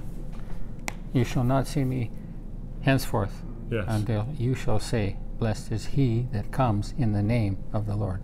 Yes. In other words, he is no more except by his body. Amen. Aren't all these people in these churches submitting to men? That's right. Set up by men? Is an illusion, as a pretense. I was going to say, that's the thing. They submit themselves to these men, but only because those men promise them that they'll be able to keep their independence. Right. Right? Yeah. You're not promising people. You're telling people, you want to submit to me, you don't get to keep your independence. That's right. And that's why all the language in here. You know, Victor's just trying to take your life for himself. And I'm thinking, and I am. I know, and I'm thinking, okay. Yeah, what was her exact verbiage here when she lashed out at you here? I think it was the first time you don't owe Victor your life, though it seems he takes it for himself. Well, okay, first of all, yes, I do. I do owe Victor my life. End of story. Because, go ahead. But the thing is, you wouldn't be able to receive what Victor's saying if you didn't have a relationship to the Lord. 100%. That's right. 100%. I mean, lots of other people have tried to receive the things you're saying without a relationship with the Lord, and they lose their minds. Yeah. It's impossible. That's right. You just go That's right. crazy. And it says, though he seems to take it for himself. But as far as look what Jesus Christ said. He says, you offer your body as a living sacrifice to me. Yeah. Because it's your reasonable service. In other words, because that's what you owe me. That's right. I saved you from the pits of hell at my own expense. Yeah. I saved you. That was a common thing if in the old days, that if somebody came, I mean, you even, that TV show, Blacklist, right? Right. Denbei, the guy comes in, he saves him, and the guy says, you saved my life. I commit my life, Right. And you get lots of examples of people who have their life just totally rescued from certain death. Yeah. And they say to the other person, oh man, I owe you my life. I owe you my life. And nobody thinks anything of that. Right. And then here she says, you don't owe Victor your life. Bull crap. That's nonsense. When somebody comes and rescues you from the pits of hell, you do owe them your life. End of story. Yeah. There's no other way around it. Yeah. And though he seems to take it for himself, well, the Lord takes our lives for himself. And I'm one with the Lord. Exactly. And that's the whole mission of God, is to reconcile all men unto himself. And he uses his body to do that. Right. Isn't the body made up of the apostles and prophets and evangelists and pastors and teachers? Right? That's his body. He's the head of that body. Right. He's the one directing all this. Right. The thing is that you see written in here is these people despise the idea of submission. The Absolutely. idea of discipleship Absolutely. and submission and obedience, it's like, ugh! No. It just makes them dry heave. Yes. The idea of Yeah. having to be answerable to a human being. Yeah. They're just rebels. That's right.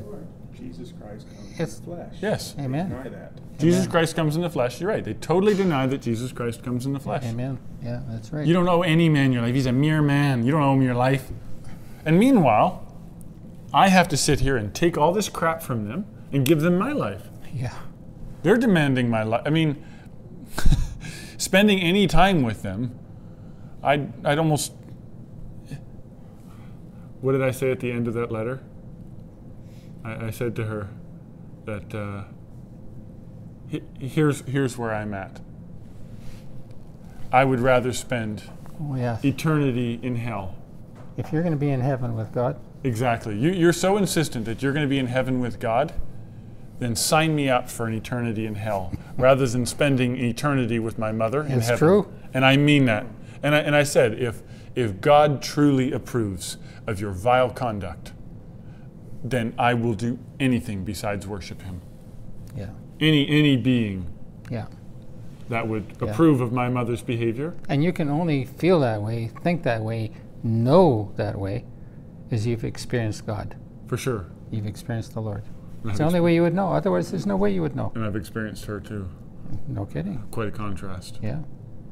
The Lord has been gracious with me and provided for me and taken care of all kinds of things He's richly blessed you. and nourished me and fed me. My mother did none of those things.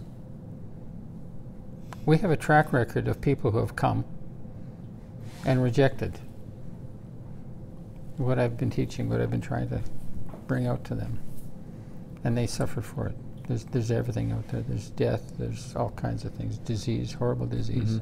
All that's happened. If you're not saying blessed is he that comes in the name of the Lord, you're saying cursed is he that comes in the name of the Lord. Right. And when you do that, you're signing your own death warrant. That's what's happening. And to say blessed is he who comes in the name of the Lord, lip service has nothing to do with that. That's right. It's not about saying, because you'll find people and they're not necessarily conscious that you're coming in the name of the Lord. Right. And we've talked about a few of them today, these people around. And they're favorable towards me or you or both. And it's not because they have some conscious understanding that we're Jesus Christ who comes in the flesh and they're going to honor us, but just their spirit speaks that. Yeah. They're blessing us. Yeah. And I wouldn't, not just because they're friends with us or they find us to be likable people, but even there are some people there that just don't seem to find us too likable. No, I run into that sometimes. But they are like the flies, right? See, I have this fly swatter here. I'm not the guy that would never hurt a fly. in fact, if there's anybody who would hurt a fly, it's Victor Hafachuk. Kills them. Yeah. Watch A out. murderer of flies since his youth. Yeah. But it's when people come and are blessing us with their conduct and their spirit, Amen. because You know what I'm really thankful for, Martin? We are now having people writing. Mm-hmm. Makes me cry. And they say, I found your site after years of searching for the truth. Yes. And I found it. And I'm Yes. so thankful. My life has turned around. Yes. We're having people writing us and telling us these things. That's my joy. That's what I'm here for. Right. Is to see people turned around Right. and come to love the Lord and be free from their bondages, free from their sins, free. People that have been bound in pornography and sexual sins and stealing and smoking and all this, freed from it. I've fought all that kind of stuff. I couldn't do it. I couldn't change. The Lord came along and delivered me from that. And then at some point he said to me, Victor, put away everything else. Let me teach you. I'll teach you. And by putting Turn away your back everything on the else- churches. Yeah, you were talking about. Yes. Right. Come away. Come out from among them and be ye separate, says the Lord, right? And touch not the unclean thing. And I'll be your father and you'll be my sons and daughters, right? And I obeyed. And from then on, the Lord was teaching me. The Bible was the textbook, not a whole bunch of other books. I had to put those away. The Bible was the textbook. My Father, Jesus Christ, was the instructor, right? And the world was the classroom. That's the way it's been. But I'm just so thankful for these people that are writing now, and they're saying that they finally found the truth. It makes sense. Right. All the pieces fit. You said that. You know? Yes. Here it is. There it is. Finally. You said you just burst out laughing, finding that kind of thing. Oh, for sure. And other people are writing down. Things are turning and things are starting to happen. There are other people that still come and attack and spit on us and whatever else. That's par for the course. That's the way it works. But the ones that say, blessed is he that comes in the name of the Lord, they're blessed. Yes, They are blessed. for sure. When they bless the Lord and his servant, they are blessed. They curse the servant, they are cursed. John and Bonita, cursed. Cursed. Absolutely cursed. And their whole family, cursed. And Cursed. And I can say that I'm thankful that that's the case. Yeah, that's what the Lord told me back in 1983, in the summer of '83, with my mother and father and aunt and uncle. Right? He says, those four will perish in their sins. Be thankful. I was trying hard to swallow that lump in my throat. I just could hardly hold back the tears, but I did hold them back. Maybe I shouldn't have, whatever, it doesn't matter. But I thought, be thankful. My mother and father, my aunt and uncle, destroyed in their sins. What am I supposed to do with that? What am I supposed to do with that? And he ended with, be thankful. And I pondered that for years. What is there to be thankful for? Be thankful that I wasn't left in that darkness. Be thankful that I was pulled out of that darkness, pulled out of sin, saved from sin, and delivered. I should be rejoicing that the Lord has given me salvation instead of being down in the mouth about people that he saved me from, the darkness that he saved me from. And there's justice too. Absolutely, there's You know- just, you know, and you I had no idea what he was doing to Exactly. redeem me and vindicate me and Right. give me justice. Sure. And so, you know, with my parents, like, it may sound vengeful or vindictive, but I want to see the Lord's wrath on them. They have so defied God. They have so blasphemed. I would want them cut down Yeah. and I agree, Martin. remove their dark influence from this earth. Am I egging you on, or am I just agreeing with you? Yeah, well, we'll let Benita decide, Right. because she's going to decide for herself Oh, anyway. absolutely. She has decided already. She has no For more sure. decisions to make. She's But committed. you know, you're going to run into people, especially family members. The Lord said, "Your foes will be of your own household." Matthew 10, it's all there. For sure. Just in that one chapter. I think not that I come to bring peace. I come to bring a sword to Yeah. divide father from son, daughter-in-law from mother-in-law. Yes. And surely haven't we experienced that? For sure, there's division, Yeah. and that's the other thing you can be thankful for, Yeah. is that you get divided from a rotting carcass. That's right. You get quickly snatched off this dying, diseased tree and grafted onto right. a living one That's right. to receive sap flow again. That's right. Starting take 2. Yeah, you're just rotting on the tree. Yeah. That's and right. then the Lord comes along and performs a miracle. Amen. Amen. And The great arborist. but you're going to get a variation on that. That's like the quintessential manic version of a religious person.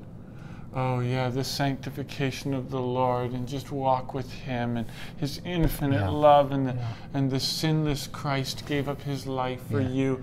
And Victor, you get the hell away from Victor. That man is, and just Jesus, just spend time in prayer, but not with Victor. And like it's just this like, It's the way it works. whew. Everybody does that. Yeah, and it's the same formula every time. Bunch Yeah. of sappy religious crap with "Don't you spend time with that man." I'll buy you Bibles. Yeah, You read your Bibles. Go to church. Mhm. Right? just whatever you do. Whatever you do, have nothing to do with Victor. Yeah. Why? Why Right. have nothing to do with? And they'll say it in a vicious way. They'll say it in a vindictive way. They'll say it in a And yet, not one of them will stand toe to toe with the scriptures in front of you right. and have a discussion. Not one of them. No. All of the things, and I'll be posting them. I'll be sharing them. But there's going to be a series of emails that we'll share, and this would be one of them here. And you'll see that no matter how much you confront darkness, no matter how much you hold them accountable, all they do is evade. All Yeah. they do is bluff. All for they sure. do is deny. They're standing before the white throne judgment. I right? know. They're being judged right there. All their sins laid That's what's before happening. them. That's what's happening. All of the books are opened. The books are right? opened. And everything is read out. And you would think, oh no, these people are going to be standing there and panicking and thinking, oh no, I did all that. And they talk about how your whole life is going to be recorded in front of you. Yeah, and you're supposed to. Oh, now everybody. Feel horrible. Oh. But you know what their reaction is? You dirty so-and-so. Yeah, they'll give you the finger. Yeah, I was going to say right? you're missing a finger there. That's there, right. Not just a fist. Yeah, that's well, right. you get thrown outside where there's darkness, And weeping. weeping, and gnashing of teeth. Yeah. And I never understood that as a child. And I was like, gnashing of teeth sounds like they're mad, but like, what are they mad? Are they just gnashing their teeth in sorrow? Like, it never occurred to me that these people who had just been judged have no idea they've just been judged. They get thrown out, and all they can think is, F you, you horrible so-and-sos, you this, you You're that, not gonna tell me screw what to you. do. Yeah. You're Or not you gonna think tell you're the me. judge of me. Yeah, That's judge right. not lest ye be judged. That's right. And they come up with all this crap cursing you. Yeah. And when you see this kind of behavior, even Victor tried to show some hospitality.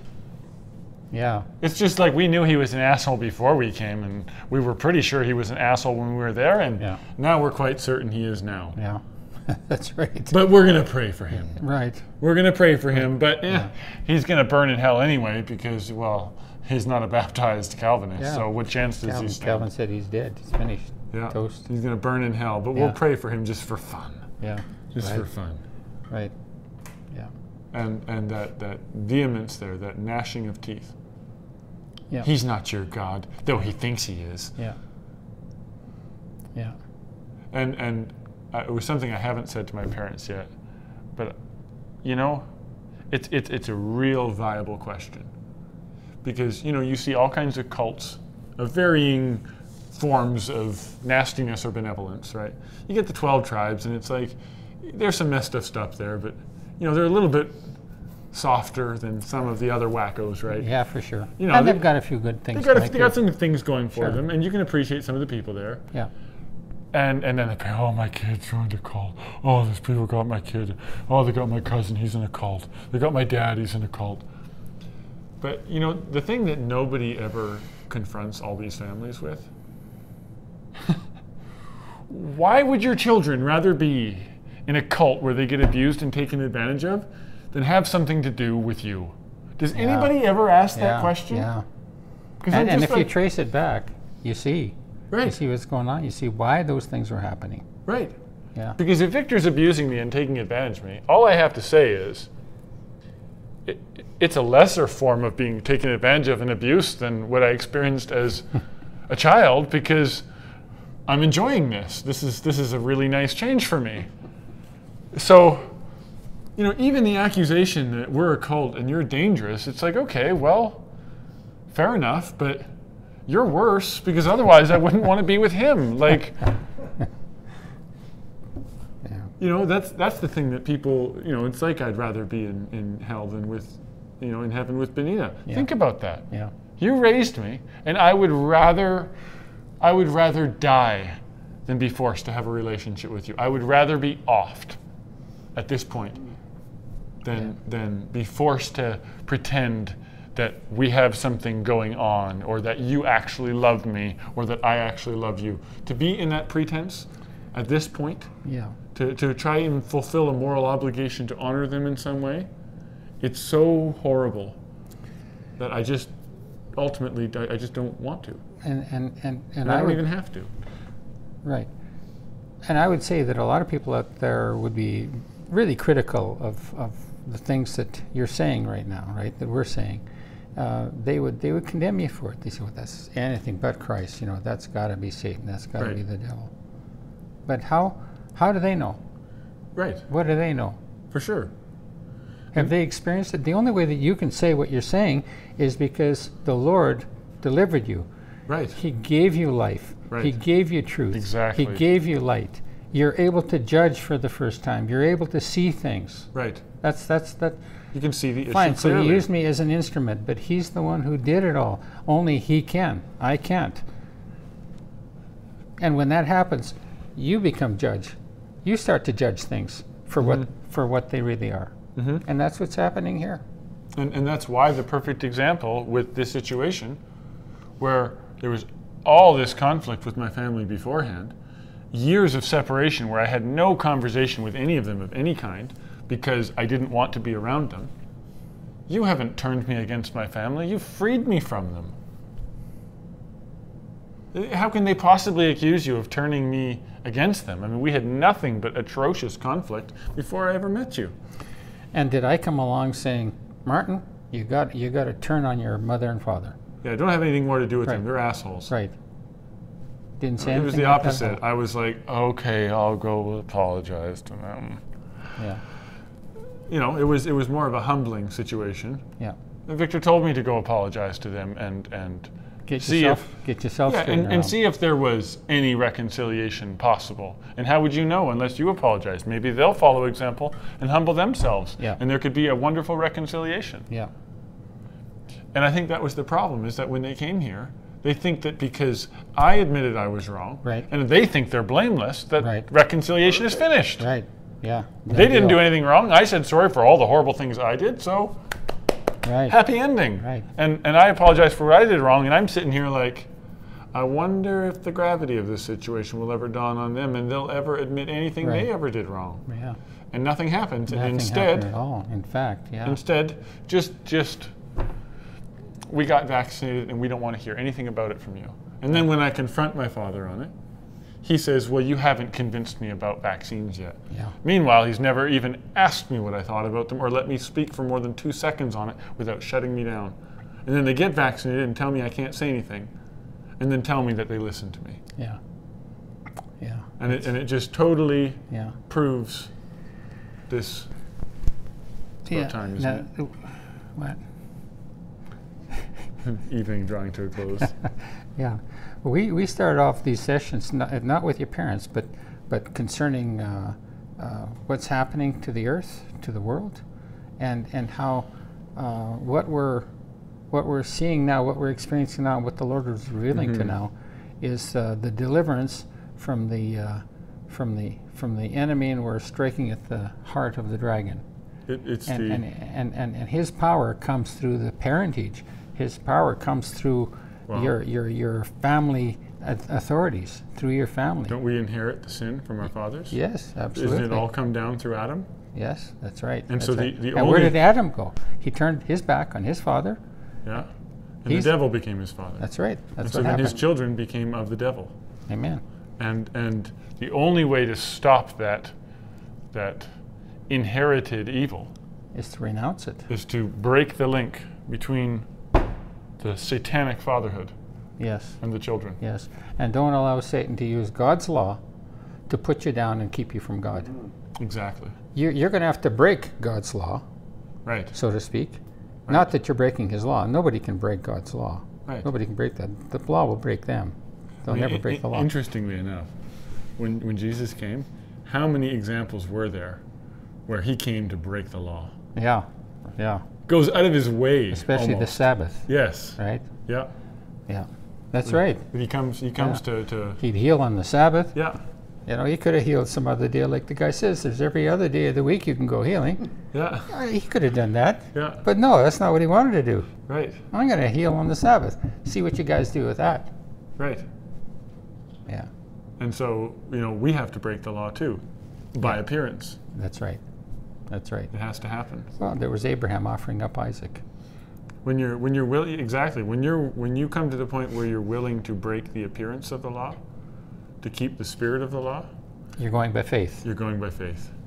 And I found myself writing in that letter that I don't care how ridiculous everybody else thinks I'm being. Yeah. I don't even care how ridiculous I feel like I'm being. And that's where the rubber hits the road. Exactly, because I'm writing it and I'm saying these things and I'm just like, there is absolutely no way to talk yourself out of this one. Right. I mean, if somebody says you're just going on the internet and lambasting your parents and just dredging up all the sins from the past, I'm kind of like, well, yeah, that's sure. It, yeah. Sure. Yeah. And I mean, talk about burning bridges. I mean, this is like exploding bridges. It's so you have to go by faith. You have to do something that feels really weird. Amen. Yeah. And this is not. Yeah, it's not something I thought I'd be doing. That's for sure. I'm with you. Yeah. Yeah. That's right. And it has to be done. And I'm very thankful for all of this. Mm-hmm. It's not as though we're sitting here getting eaten up. Mm-mm. I'm thankful. I'm rejoicing. I'm rejoicing at this. Everything that Bonita and John are saying there, especially Bonita, of course, I'm very thankful for this. I'm very happy. I'm rejoicing. Yes. Well, I said to you a couple times, every time we have an email correspondence, every time it goes further, every time I just feel better and better all the time. Yeah. You don't know the burden of you suffer injustice, you suffer these things, and just contradiction and confusion and neglect. Some of it isn't it's just total neglect. Yeah. And there's these things you should know or do or understand, and you're totally clued out. You should know to expect nurturement from your parents or whatever, and you don't even believe anybody does things like that. Right. You live in this darkness and you don't even know to expect decency from people. And you don't know how to be decent to them. You've never seen it. That's right. And you live under all this frustration, and then every time you tried to confront your parents or get a reason or an explanation or anything, it's just dismissal and contempt and mockery and derision. Which reminds me of something else that I was going to say. I don't know how much battery time we have left here. Not that we want to sit here forever. Lots. Okay. Don't tell us that. Half a bar, guys. Wrap it up. We're wondering how much battery time we have left in our camera, and there's my wife saying I don't have much battery left.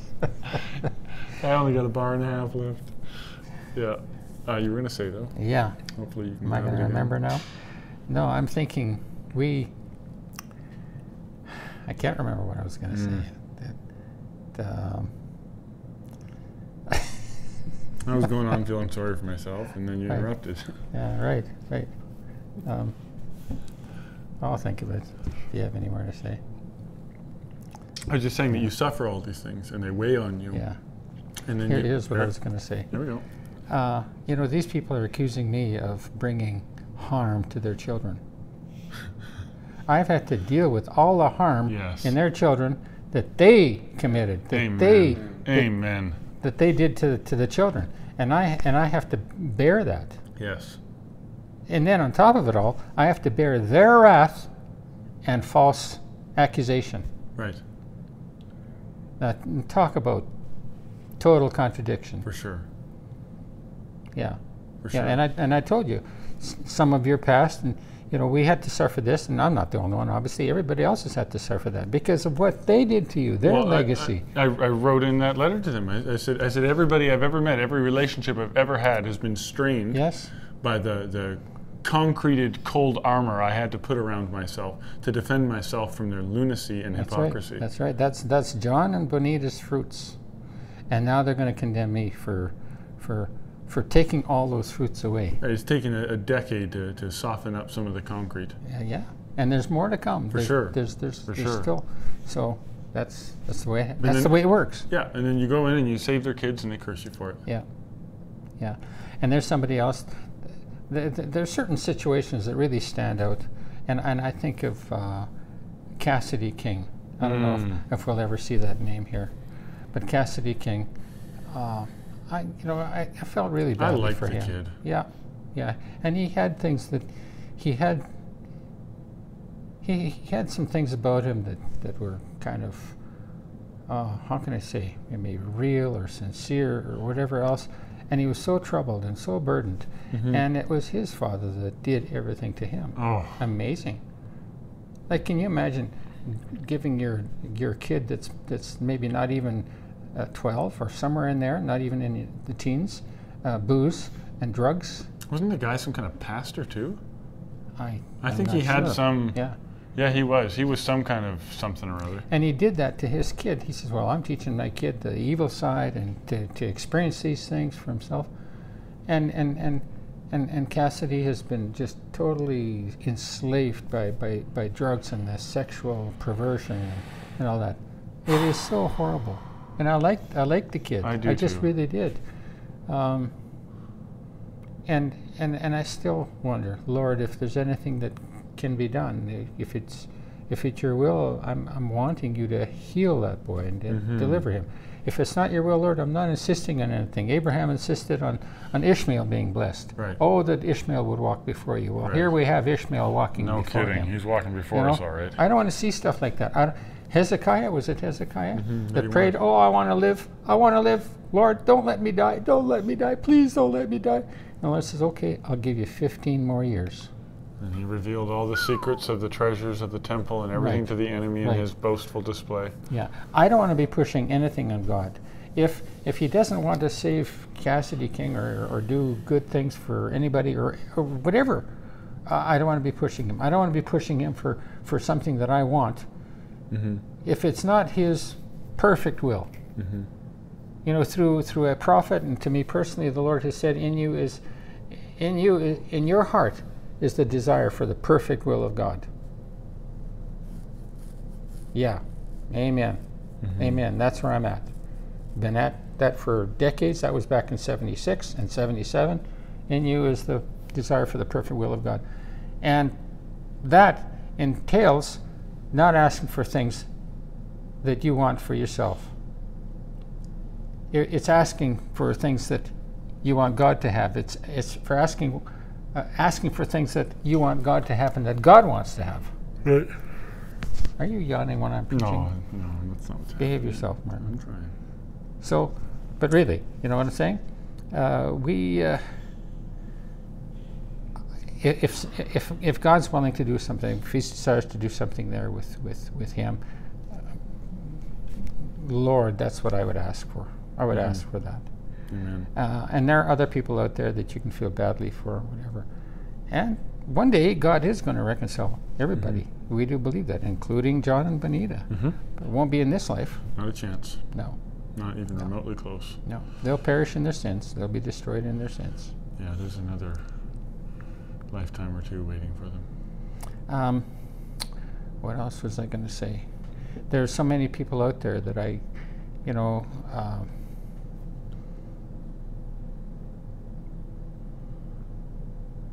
oh, probably better just not to say it. I'll just leave it. Let the Lord determine the course for all these people. I'm not sitting here trying to convince anybody. I'm not interested in doing that. We can try and tell them what's happening. Just leave it at that. But at least we can give them a heads up as to what they're facing when they have to tackle the road of salvation. When the Lord calls them out of their families, you know, at least we can give them that. And don't fall. He gave the people that in His day, and we're giving that to the people in His day today. You know, you need to know the difference between a woman who's interested in you and a whore. You know what I mean? Yeah. You need to know that difference. Yeah. And you need to know the difference between a God who genuinely has interest and love in you and a whore who's trying to make a buck. Yeah. And my mother is just a whore who's trying to get things for herself. She has no interest in my well-being. No. Whatsoever. No, you can't talk that way. And that's been proved by the neglect and the silence for many years. Yeah. It's only now that they see that you have me.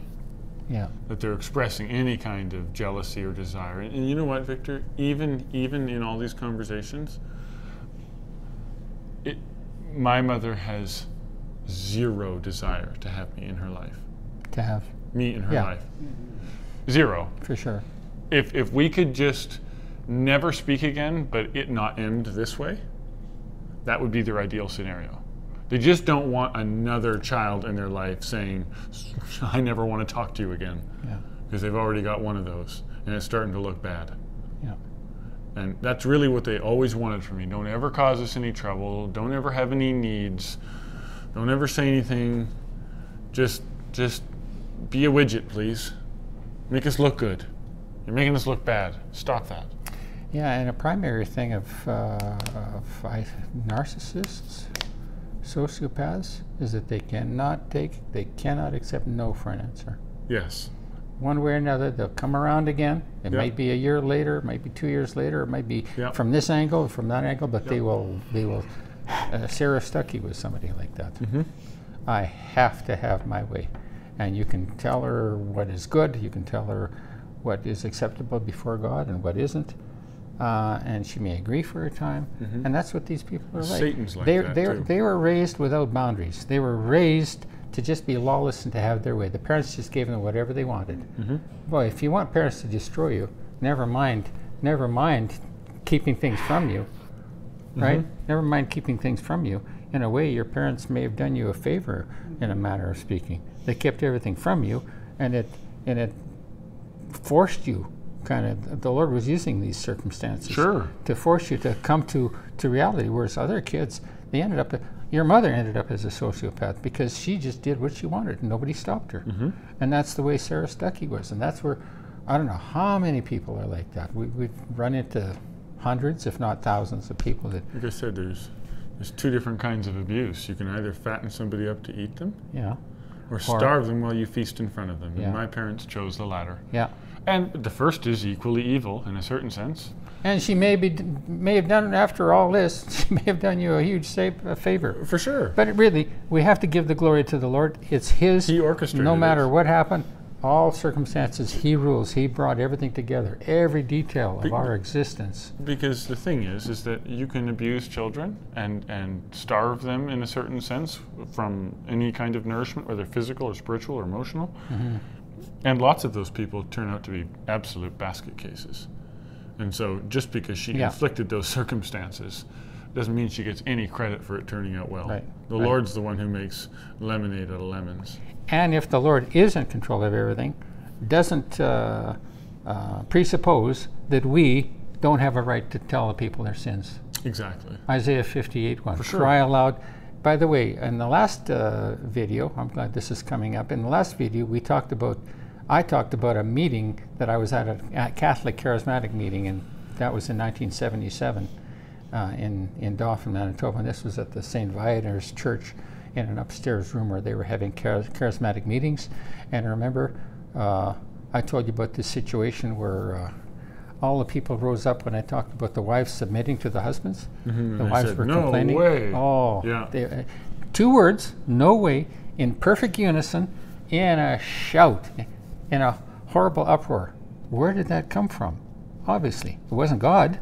No. It wasn't God speaking that way, Right. but the same Spirit was ruling over all of them. And my father was there. I can't say honestly if he was there saying no way. Mm-hmm. You know, he's a husband, right? Not a wife or whatever. But probably it was the same Spirit, so it's just going to control him no matter if it seems to contradict or Right. and that's what happened. But what was I going to say about that? Something about how your father sided with him? Yeah, he sided with them.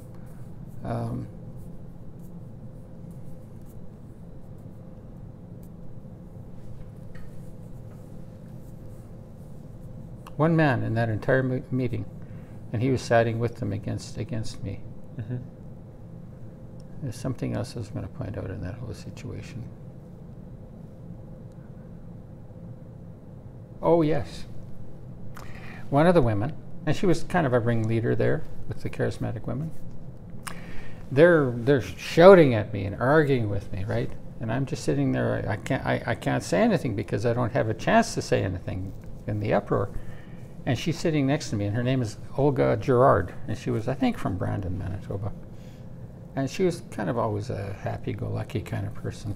But anyway, she goes to the Bible.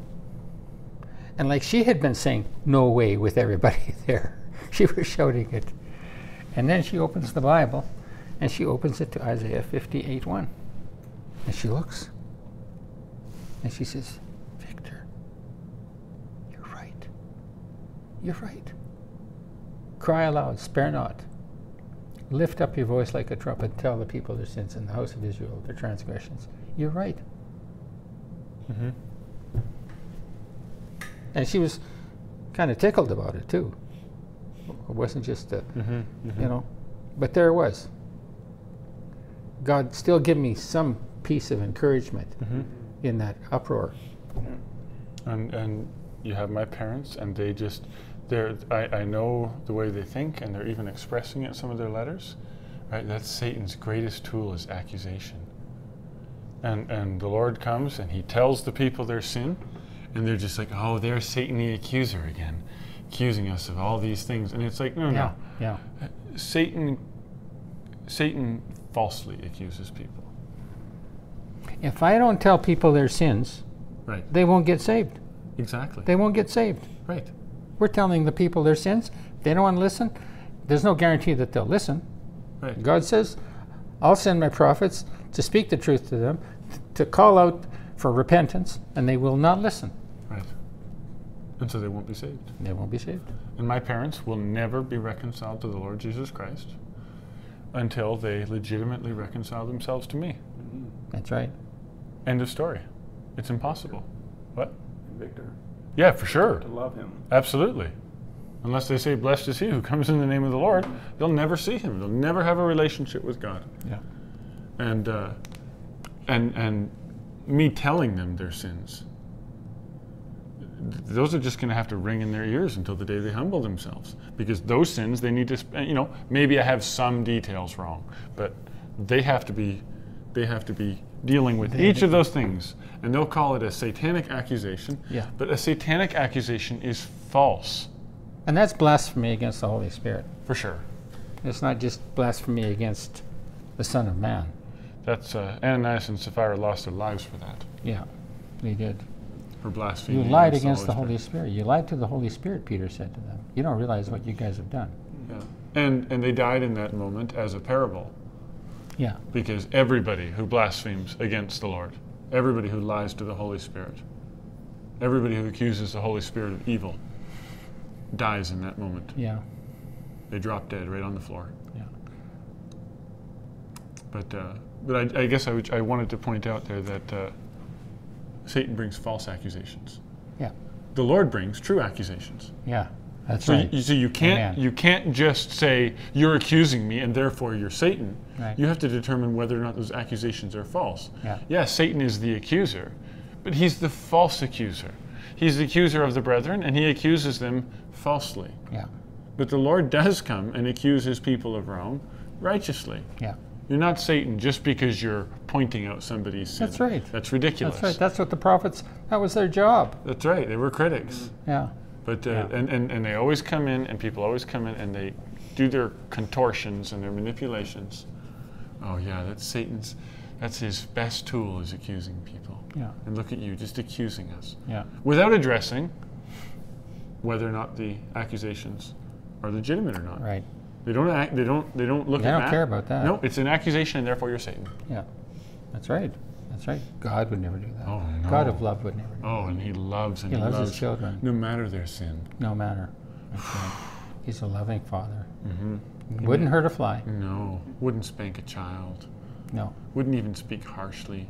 Right. Wouldn't rebuke his child in public, lest anyone else should hear that. Meanwhile, God was commanding the parents to lay hands on their child that blasphemed against the Lord or cursed their parents. Yeah, And that's not what's happening here. We're not cursing the parents. they've cursed themselves. They've We're cursed pointing themselves. it out. That's right. And they were commanded by God, who is love, who is Jesus Christ, Yeah, to lay hands on them, to be the first to lay hands on them, and the whole congregation of Israel was supposed to stone them to death. mm-hmm. Yeah, You take responsibility for the child you created, and you drag him out. that's right. Lest he should defile the entire community. Right, and bring death on Yeah. the whole household. Yeah, that's right. That's right. Look at what happened with Achan. Mm-hmm. Children Jericho. perished with him. Yeah, that's right, and 36 others. Mm-hmm. It was a national thing. Their sin was counted as a national offense by God. Mm-hmm. God deals with Israel as a nation. Mm-hmm. And yet, not a single innocent soul perished. That's right. That's right. Yeah, the curse causeless does not come. Exactly. Yeah, I suppose we better close for now. I think so. Okay? So, we're giving people meat. We're giving truth, reality. It's not a religious bunch of crap. Right. It's not a bunch of garbage. It's Honesty. It's honesty. It's sincerity. It's truth. We've laid our lives on the line, and that's the way it has to be. And we're telling you that you need to do the same. And we're giving you an idea, if not more than an idea, of the kind of thing that you are going to have to face. It's inevitable. And if you have issues with your parents or your friends or your spouse or whatever, if you feel like you've been wronged, say something. You might be wrong. Your perspective might be skewed, and it will Right. get corrected. Right. But I've had to correct kids who are complaining against their parents. certainly, that's And I've had to say that wasn't your parents' fault. That was you. right. Right? Like Diana Lombach. For sure. Right? For sure. Yeah. Oh, my father hit me and knocked a tooth out. We got the story. We finally got the story. out And of she her. was being rebellious and difficult, and he had to struggle with her, and yeah. he accidentally knocked out a loose Yeah. tooth. Yeah. It was Yeah. already about to fall out. Yeah. But she made it sound like he was just really Knocked her teeth this out. horrible brute. Wasn't like that at all. So we're not just justifying all children against all No. parents. No, We're not no, doing no, that no, at no. all. You know, and that's what was happening with Martin. You get your own situation cleaned up first. You come clean with your sins, Yeah. and then we can start to deal from there. Until the time that you deal with your own sins and repent of them, confess them, acknowledge them, you're powerless. You have no right. Y- You know, first, didn't the Lord say, you hypocrite? Yes. First take the beam out of your own eye Exactly. before you take the sliver out of your neighbor's eye, your friend's eye, Right. right? So you have to get your act cleaned up first, so that Right. you can see clearly. He says, so that Yeah. you can see clearly to take the sliver out of his eye, and that's what has to happen. We are ground zero. Right. We have to deal with our own sins, with Right. our own offenses against God. It- And when that's cleared up, then he says, then you'll see clearly to do that. And I can tell you that after apologizing and coming clean on my portion, you'd hope and you think, oh, well then maybe reconciliation. But it's like after that happened, my eyes were just open, wide open, to Yeah. how much oppression and darkness was all around me. And I was like, I have got to get away from these people.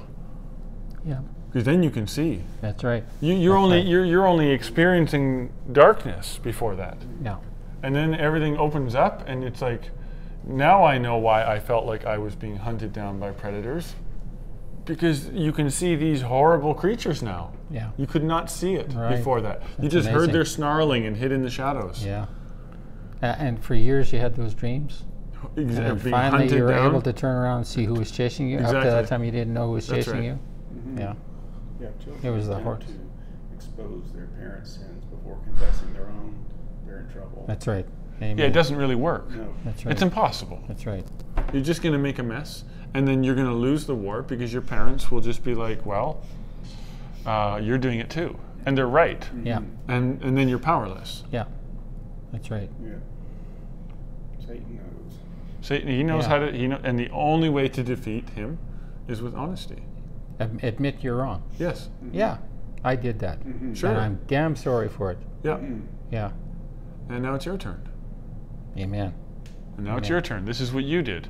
Yeah. Just how sorry are you? What more can the accuser do to you when you no longer fear what he's accusing you of? Right. When you've admitted your guilt Right. Yeah, then and he has repented of it. Yeah, he has no Of course. hold. That's right. He's got nothing. His foundation is gone. Yeah. So, all right. So, Lord willing, we'll have more to say in the days to come. Amen. Yeah, there was somebody else I wanted to mention. I remember Bradley Matthews. He talked about how his father was hard on him, and that I reminded him of his father, and he walked out on us because he figured I was too rough on him.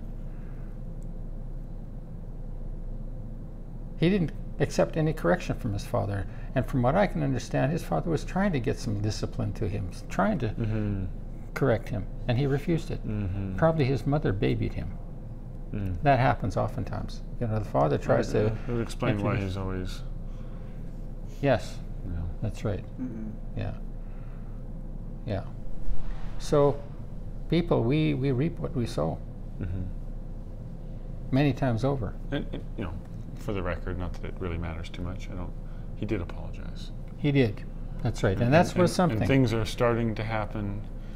He's Yeah. working on a different wavelength now that he's apologized than before. Yeah, that's right. That's But right. it's, That's it's, right. it's he's got himself in a big hole, and Yeah. So, Bradley, you just have to keep going. You just have to keep going, keep pushing. And repent. I've never told you this before, but you repent of your disobedience to your father, your earthly father. He was trying to tell you something. So here, almost looks like we're reversing things here. But I'm seeing this with him. He needed to receive that discipline. He didn't think it was right. And it was likely, I'm suspecting, I don't know, but I'm suspecting that his mother babied him and just tried to comfort him when he was all upset with his father for trying to correct him or spank him or whatever. No. That's where you went wrong, Bradley. I believe. And that might be the very truth that brings you out of your hole, out of your loneliness, out of your depression, out of your compulsion for for a mommy. yeah. So there it is. The answers are there. If we want them, the Lord will give them. Yeah. Amen. Okay, we'll try again, Martin. So until we meet again, Yeah, we meet everybody, again. bless the Lord. Amen. Bless the Lord Jesus Christ. He's our Lord, our Savior. Yes, He does love us. He does love us. And that's why He wants us to repent of our sins. Amen. And good Sabbath. Good Sabbath. Good Sabbath. Amen.